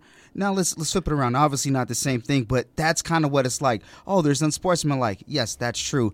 Oh, they're not moving the ball on offense. Yes, that's true. They're not scoring points. But you know what, Adrian? I think this is the very first show that we've had where there has not been one positive call. Not one. Good point. One person did say, whatever that guy said about the jerseys, that's about the most positive thing we're going to get, right? Well, not according to Zay, because it's Adidas.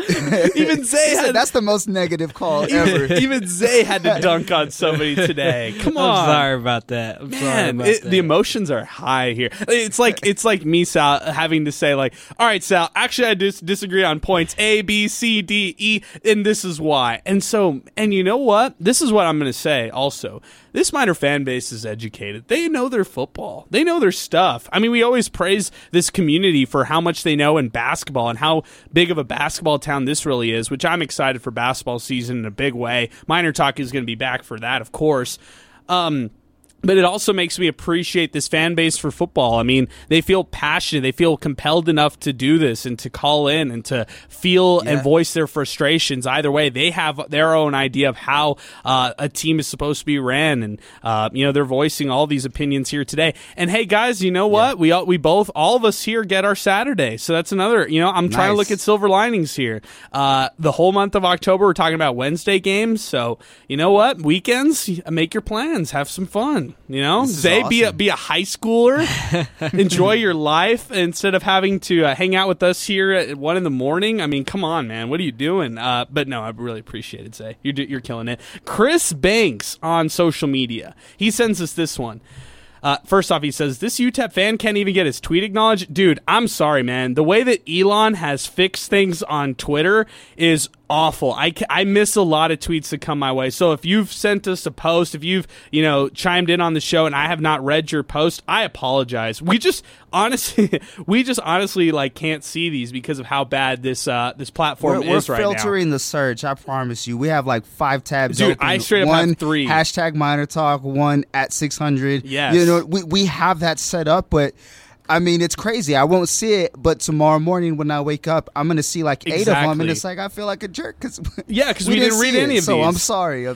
But call in, though. Yes. Yeah, I agree with that. Just like Ricky's calling in right now. Chris said this one, UTEP is dealing with injuries on top of more injuries, plus losing again. What else is new? The one I feel bad for is Crystal Poppin having to perform on a Friday night when UTEP season is already over. Big shout out to Crystal Poppin. Thank you for joining us on the show today. That was a great interview. Thank you. I appreciate it, Sal. Let's go back to the phones right now. Ricky is joining us next. Ricky, it's 1:18 in the morning. What are you doing calling this show? Hey, man, I just had my sweet bread right now. Turn on the radio. I've been listening to you guys since about 10. But I would say those were sweet uniforms. There's a positive note again. Those were pretty nice. Zay is shaking his head. He's clenching his fists right now. I'm just kidding. Keep going. I think the only thing I was going to say, guys, is that I think the way the game turned around was literally the guy taking off his helmet. I think that was just a gut wrencher right there, guys. Seeing him take off his helmet, especially in that situation, and then Louisiana Tech was able to capitalize from it. And I think one of the most things that caught my eye in that moment was looking towards the sideline and seeing how Dana Demo was going to react to it, and he didn't. The guy came off the field. And not even an earful, not even acknowledgement. I mean, at that point in time, if you're a head coach, you're in that situation, you can't let something like that slide, because what type of message are you sending out to your football team? How you going to hold that person accountable? And you just don't. You let it slide.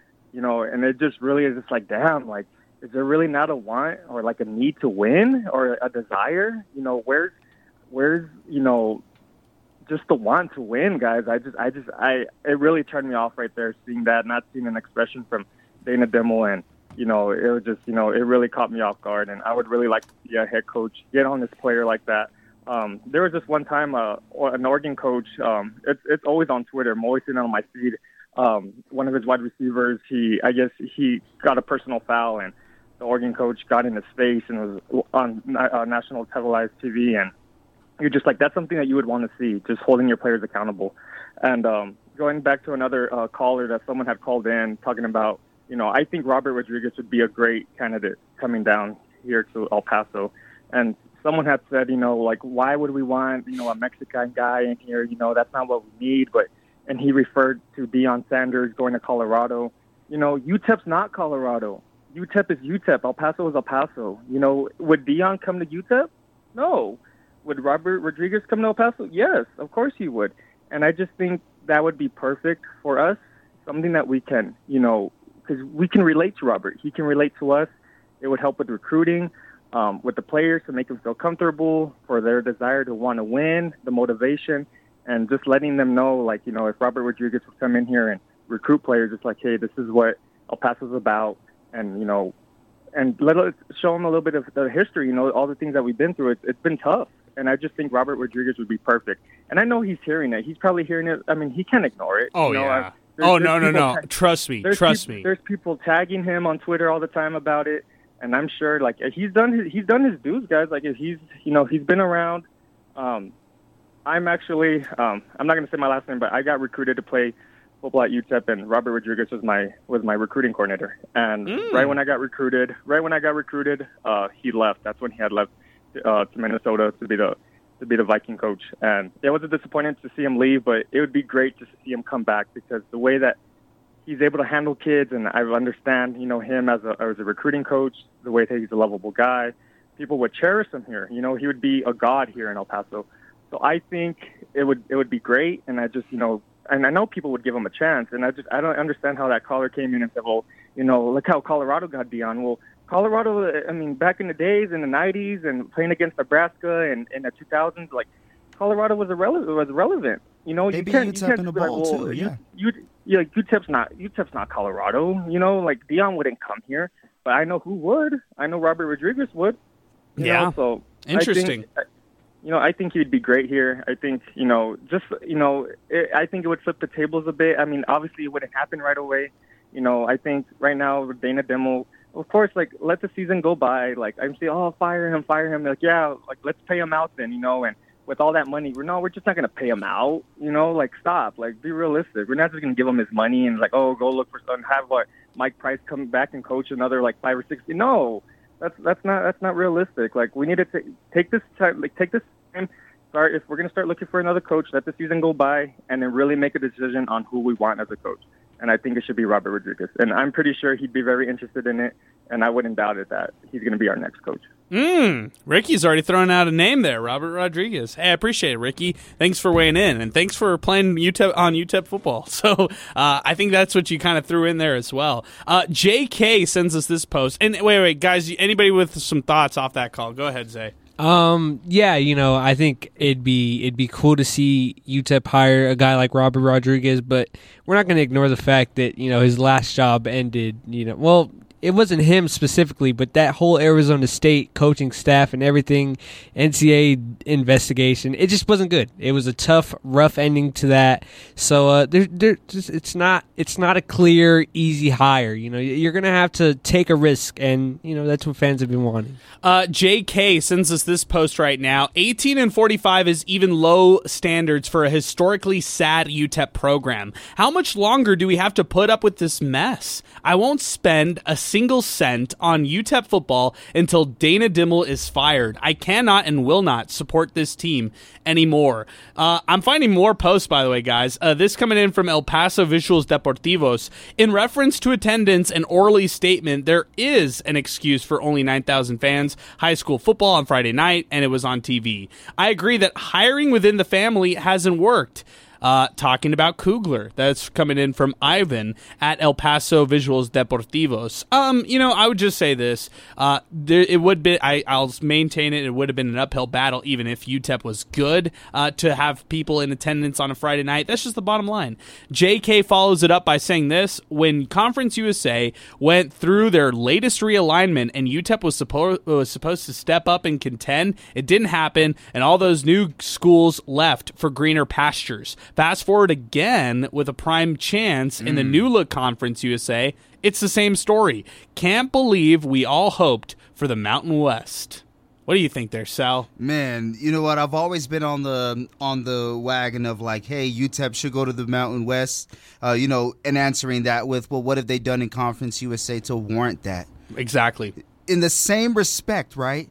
People are saying they don't want UTEP to hire a former UTEP player or somebody with ties to UTEP because it doesn't mesh well. Well, look at it on the Mountain West side. A lot of those teams are old rivals with UTEP.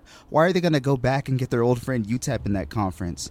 It just doesn't mix up. So I think they haven't done enough. They haven't done really anything in Conference USA to warrant any type of move to the Mountain West. But on that note, Adrian, where we was talking about the newcomers, are you ready for this? Guess who the top 2 teams in Conference USA are right now? Who? Oh, wait. Can I guess? Go ahead, yeah. All right, my guess is Jacksonville State, who won last night in a crazy game. They're 4-1. Yes. And then Liberty. That's my other guess. And what do they have in common? Newcomers in Conference USA. All right. The oldest, so I don't know if they are the oldest, one of the oldest members of Conference USA is the UTEP Miners. Dead last in Conference USA. On top of them, Florida International. Who's 4th last? Middle Tennessee. So these new guys are coming in and just whipping up on current Conference USA members, and it's a bad league. So I don't really know how far to go with that in terms of giving the top team props, but it's really more so a knock on UTEP, like, hey, get your stuff together, guys. You've been in this league long enough, and you can't even beat the new kids on your block. Not even the new kids on the block, on your block. It's not even your block no more. They walked in and walk on your block, take over your block. No, hey, seriously, Jacksonville State can't make a bowl game this year. They're not eligible, and they can't go to the conference championship either, since they're a newcomer from FCS to FBS. I'll throw a newcomer in Sam Houston State is also really bad in conference. I got you. No, the Conference USA championship is actually October 10th. That's Jacksonville State and Liberty. I like it. What if they run the table in Conference USA and actually put up a crazy record? That'd be kind of crazy in itself. Yeah. El Paso Visuals Deportivos. I want to ask both of you guys on this one. Sucks to say, but if the Miners become ineligible for a bowl game, Tyrese Knight will call it and shut it down, and he should, because NFL money can change your life and the kids and the grandkids' life. That's coming in from El Paso Visuals Deportivos. I think he's going to need as many games as he can and as much film as he can get. That's my thought on Tyrese Knight. What about you, Zay? Yeah, Tyrese Knight doesn't seem like the type of guy who's just going to be like, well, we didn't make a bowl game, so I'm just going to head on out. He's been with this team for a while. He's been with his guys for a while. I don't think he would give up on this season that quickly. Oh, man. I've got a funny Joe Chacon one. I think we'll have to end with this Joe Chacon one to finish out because it was so funny when it actually happened. It was like the best part of this entire Miner Talk edition when Sal Sal was talking how much he loved Adidas, and then Zay's like, I'm out, like 100% out. That was the best part. And this is in relation. And it's also Joe Chacon, who's one of the more funny guys on social media. Augustine, I see all your tweets. I'm not going to read a single one of them. This is coming in from Southpaw Gaming, Texas. Did I just hear somebody suggest Dana Dimmel as general manager role? What in the world? Hashtag MinerTalk, hashtag ludicrous. What in the world is right, my friend? What in the world is right? This is coming in from Rip City Trades. Yep, it is 2:25 in the morning. I'm still up. We are Miners. Time to chill during the bye week. That's right. I'm excited for the bye. We need a bye week, guys. We need a bye week here as well, just like the team is. Not that we're injured, not that we're depleted, not that we're not grateful to do this, but we need the bye week as well. And it's not really a true bye week either, so that's another thing. This is coming. Okay, let's do this. Let's do our awards right now here on the show. We confided in the awards before we're starting right now. We're winding things up. So if you want to get Duck in a Lake, call 915-505-6009. Let's pay the bills. Let's talk some awards. I know it's hard, obviously, for listeners to hear us talk awards when the Miners lose games. But, hey, let's do it. Well, we got to pay the bills, and this is the way that we do it with some of our great sponsors here on Miner Talk.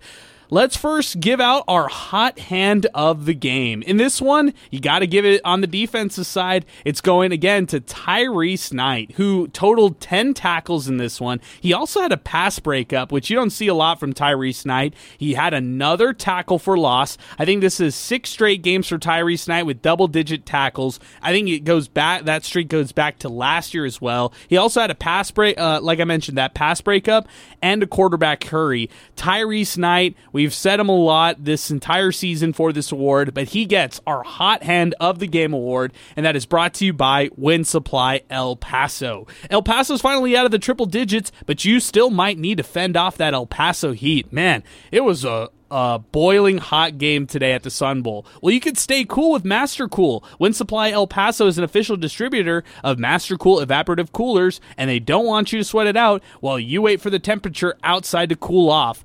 Each Master Cool system is priced lower than the box stores. To find your nearest champion Master Cool dealer, visit the Find a Dealer tab online at windsupplyelpaso.com. Also want to give a big shout out to our Steamroller of the Game. This is one of our newest awards here on Miner Talk. Guys, I was telling you all both that we probably need to go Joshua Sloan on this one for the Steamroller of the Game. He averaged 45.8 yards per punt and 6 punts. I mean, guys, it was hard to find a lot of positives in this one, but let's find a different positive player to highlight. I'm talking about Deion Hankins. Coming off a limited role last week, he carries the ball 15 times today for 83 rushing yards, averages 5.5 yards per carry. Deion Hankins running inspired at points. I thought he played well in that offense, and I thought the run game was the only bright spot of that entire offensive game plan. So I will give the steamroller of the game to Deion Hankins. And by the way, Stanley Steamer is locally owned, and you could check him out whether you're here in El Paso or in Las Cruces. Locally owned and operated, they proudly provide professional cleaning services here in the surrounding areas. Since they started back in 1947, Stanley Steamer has served homes and businesses across the country. They're trusted by generations to clean your carpet, also your air ducts, and also even your tile and grout. You could check out Stanley Steamer online. They make it easy to schedule a cleaning service. They've got 24/7 availability online, or you can give them a call in normal business hours. 915-591-2905. That's 915-591-2905 for Stanley Steamer, who brings us the steamroller of the game. Finally, our drive of the game. This is brought to you by New Start Homes. We're going to give it to the only touchdown drive of the game for the Miners. Miners had This one was a 14-play, 93-yard touchdown drive that was capped off by a 2-yard rushing touchdown by Jake McNamara. It almost took off 8 minutes off the clock, so I will give big credits to that drive as our New Start Home drive of the game. And thanks to New Start Homes for being a proud sponsor here on Miner Talk.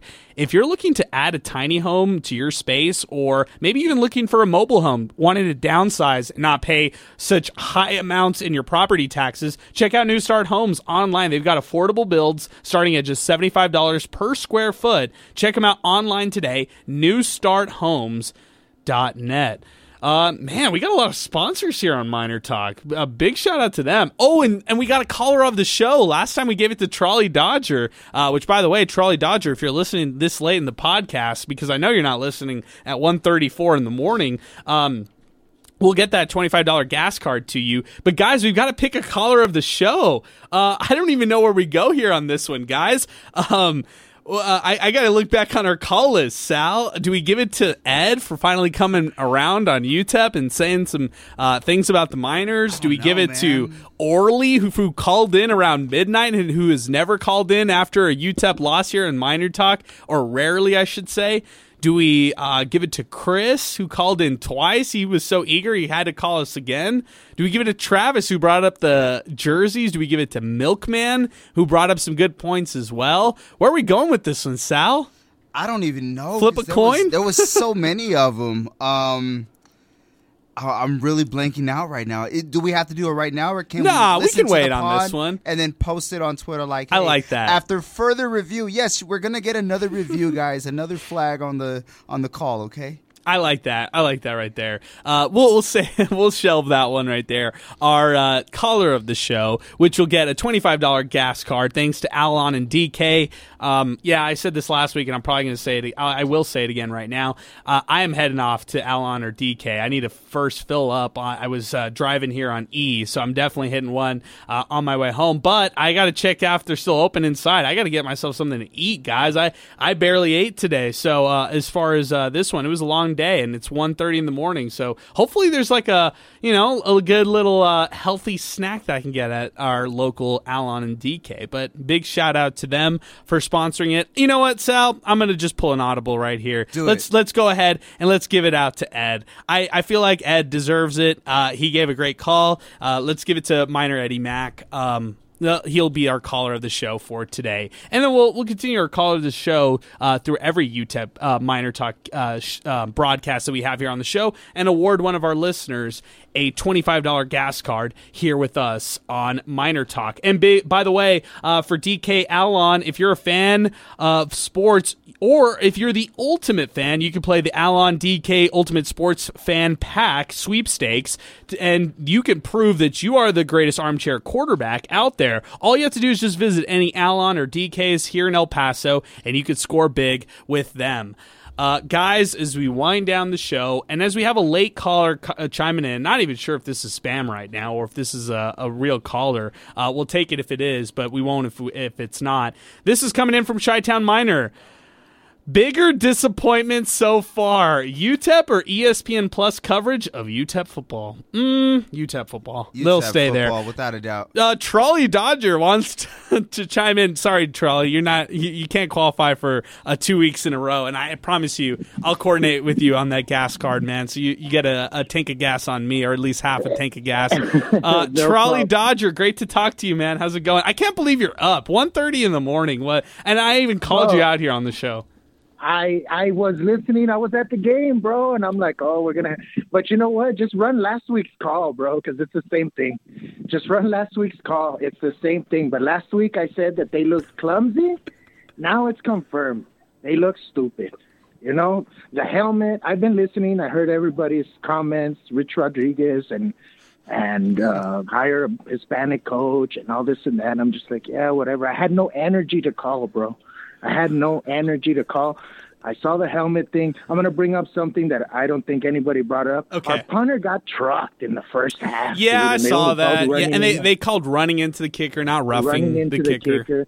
Everything was bad. The officiating, the way we played. I kind of knew that we don't have the personnel, even before these injuries. But I just want to say, how much lower can we go? You know, like Conference USA, everybody's left, and it's so watered down. And like, okay, there was actually hope of like, hey, maybe we can be, you know, the biggest fish in the pond, you know, not even in the ocean or the lake, but in the pond. And it's such a gut punch that it's like Jacksonville State and La Tech, who hasn't won in 3 years, and now we've got to go 5-1, which Western Kentucky, forget about it. Middle Tennessee, something's got to happen. But you know, you can beat Sam Houston State or whatever. Gut punch, bro. Gut punch. Yeah. Just run last week's call because. Yeah, and by the way, Charlie, I just want to say I do listen. Well, I appreciate it, man. I appreciate your phone call, and I'll say I'm genuine when I say this. There were so many people who talked to me this past week about your call. There were a lot of people who I don't know. They heard it on the podcast. They may have heard it. My wife even mentioned your call, Charlie. She was like, "Yeah, she's hearing. She's kind of fading in and out of sleep, but she remembered your call specifically. Even my parents, you know, they're definitely." They're early birds as well at times here on Miner Talk, and it's hard for them to stay awake, understandably so. I mean, we're 1:39 in the morning, but your call was the one that stood out last week, and even after the fact, I still got a lot of mentions for your call. So good stuff last week. We'll just run it back. I was a little lubricated. So now the truth comes out. Now I'm good. Now we're gonna have to vet you every time, Charlie. We're gonna have to do a breathalyzer before we bring you on Miner Minor Talk or something like that. Hey, I appreciate the phone call, man. Thanks for weighing in. Thanks for listening in here late on the show. Our telephone number, 915-505-6009. Although I think we're going to wind it up, guys. As we turn the page, as we look over to 10 days from now, the Miners will take on Florida International on the road. It's a Wednesday night game. By the way, it's going to change up how they do their scheduling this week. I expect practice times will change up. I expect the press conference, obviously, to switch up as well with head coach Dana Dimmel. Maybe I think he's actually doing it late this week instead of early next week. And so I think that's one of those things right there. Hey, this is coming from Orly. A lot of people have been giving the excuse right now, oh, well, UTEP is playing on a Friday. There's high school football action. There's all this. That's why they got 9,000. I will say this. I always think that it's an uphill battle. However, I said that earlier. Orly referenced this one. This is great. 2005, when the Miners were humming with Mike Price as their head coach, they did play on a Friday night, and actually, they drew 35,000 that game. So that was the 2005 football schedule for the Miners. And they had a chance to play on a Friday evening in that season, and that was actually against Tulane, a 45-21 victory over Tulane, October 14th of 2005. Where were you at that point? Zay, you weren't born, correct? I was not born. You were not born, but I was at that game. I remember that time. No. I'm sorry. Excuse me. This is Houston that they played. September 16th, Houston, a double overtime victory, 44-41, and it was on a Friday, 34,000 in attendance. I'm sorry about that. I'm looking at it right now, but I remember being there throughout that season. Go ahead, Sal. Sorry about that. Yeah, but you know what, too? That was their second Friday game. The one against Tulane was in New Orleans. But no, seriously, though, this is a team where they're coming off a 34-17 win over New Mexico State in Cruces, which, if we're being honest, we can mark that as a home game for whoever the visitor is as well, because both teams travel well to opposing stadiums. It's like neutral, yeah. But this is a season where the Miners, was this where they entered it like ranked 24th or in some sort of preseason poll? So there was buzz about this UTEP team. They're coming off of a loss to Colorado, oddly enough, who we were talking about. So there was hope that this team was going to be something special. So the difference is that team was good. Yeah. That team was good. They were ranked, too, top 25. Yeah. I mean, that preseason AP top 25, last time UTEP's ever ranked, only time UTEP was ever ranked in their entire history. That season, by the way, the 2005 season, a great one for the Miners. And they finished up 8-4 that year, ranked as high as 24th in the country. So, that's one of those things right there for the Miners. 24th in the country that year, and the year before, 23rd. By the way, only 2 seasons the Miners were ever ranked in the AP top 25. The only 2 years, 2004 and 2005. By the way, 2005 they lost in the GMAC Bowl. I remember watching that game specifically. That was Colorado, correct, Sal? And then the year before that was Toledo. Was Toledo. Okay, so I'm mixing the years. So Toledo was the second one, and then the Houston Bowl was the other one. So I got you. Either way, I got you. I think it was Colorado, then Toledo, but I think it was the GMAC. The GMAC was the Toledo Bowl. Okay. So either way, it doesn't matter because they lost. So yeah, I mean, both seasons they go 8-4. Both seasons they were ranked. Remember, Both seasons they were in the top 25, and that's the only 2 seasons in UTEP history where they were actually ranked, which is interesting enough. By the way, that was the high that they were ranked that year, and Orly points out first games as a Conference USA member. So there you go, right there. Them transitioning into that conference into 2005. Good point there, Orly. And thanks for hanging with us, Orly. I appreciate it. Also coming in on the show, a couple other ones. This is coming from Joe Chacon. I think this is a perfect way for us to end it. This is Joe Chacon coming in on the show. This one's to you, Zay. Oh, by the way, I love the Jeremiah Dickey mentioned, all that. The true fans mentioned that they expect more year after year. That's all coming from Joe Chacon. But this is from Joe Chacon to close things out. He says, UTEP Zay, come on, bro. We haven't seen this many uniform combinations in a season since ever. Adidas is doing the fans justice. do a little research and you'll see hashtag MinerTalk, hashtag love the uniform options, hashtag, I don't know what this one is, FHS is greater than CHS, hashtag sorry not sorry, hashtag Franklin is the pride of the... Why did he have to bring Franklin in this? Is he trying to rope me into this conversation or something? Does he not know that you go to Chapin, not Coronado? Like, well, what Joe Chacon, what is going on here, Zay, with him? You know, it's 1:45 a.m. and we're talking about UTEP uniforms in Franklin High School on Minor Talk. Yeah. So that means it's time to wind this up. I love it, though. I love it. Yeah, I love it too. And you know what this also means? That anybody who's hanging with us can just flip over to TBS or USA and just watch the Ryder Cup, because that's going on right now overseas, over the pond. Hopefully Team USA can rally back, but if you're listening to this, you're probably you probably already know, after the fact that unfortunately the U.S. is not coming back from this one. But regardless, I appreciate everybody chiming in. I appreciate all the callers coming in on the show. I appreciate everybody and their passion about UTEP sports. I mean, look, this is the name of the game. 2+ hours here with us on the show, and it's the Conference USA opener. We'll be with you throughout the season. For Sal Montes, for Zay Galindo, I'm Adrian Broadus, closing things out. FIU coming up Wednesday, October 11th, but that does it for us here on Minor Talk. Bye week ahead. No, you're not hearing from us all next week here on Minor Talk, and we'll be back in action as UTEP takes on Florida International. Appreciate everybody chiming in. If you miss any of this, check us out everywhere where you get on demand. All your podcasts, Apple, Spotify, wherever you're checking out podcasts, that's where you can find us here on Minor Talk. That'll do it for us tonight. For Zay, for Sal, I'm Adrian saying so long and have a great weekend, everybody.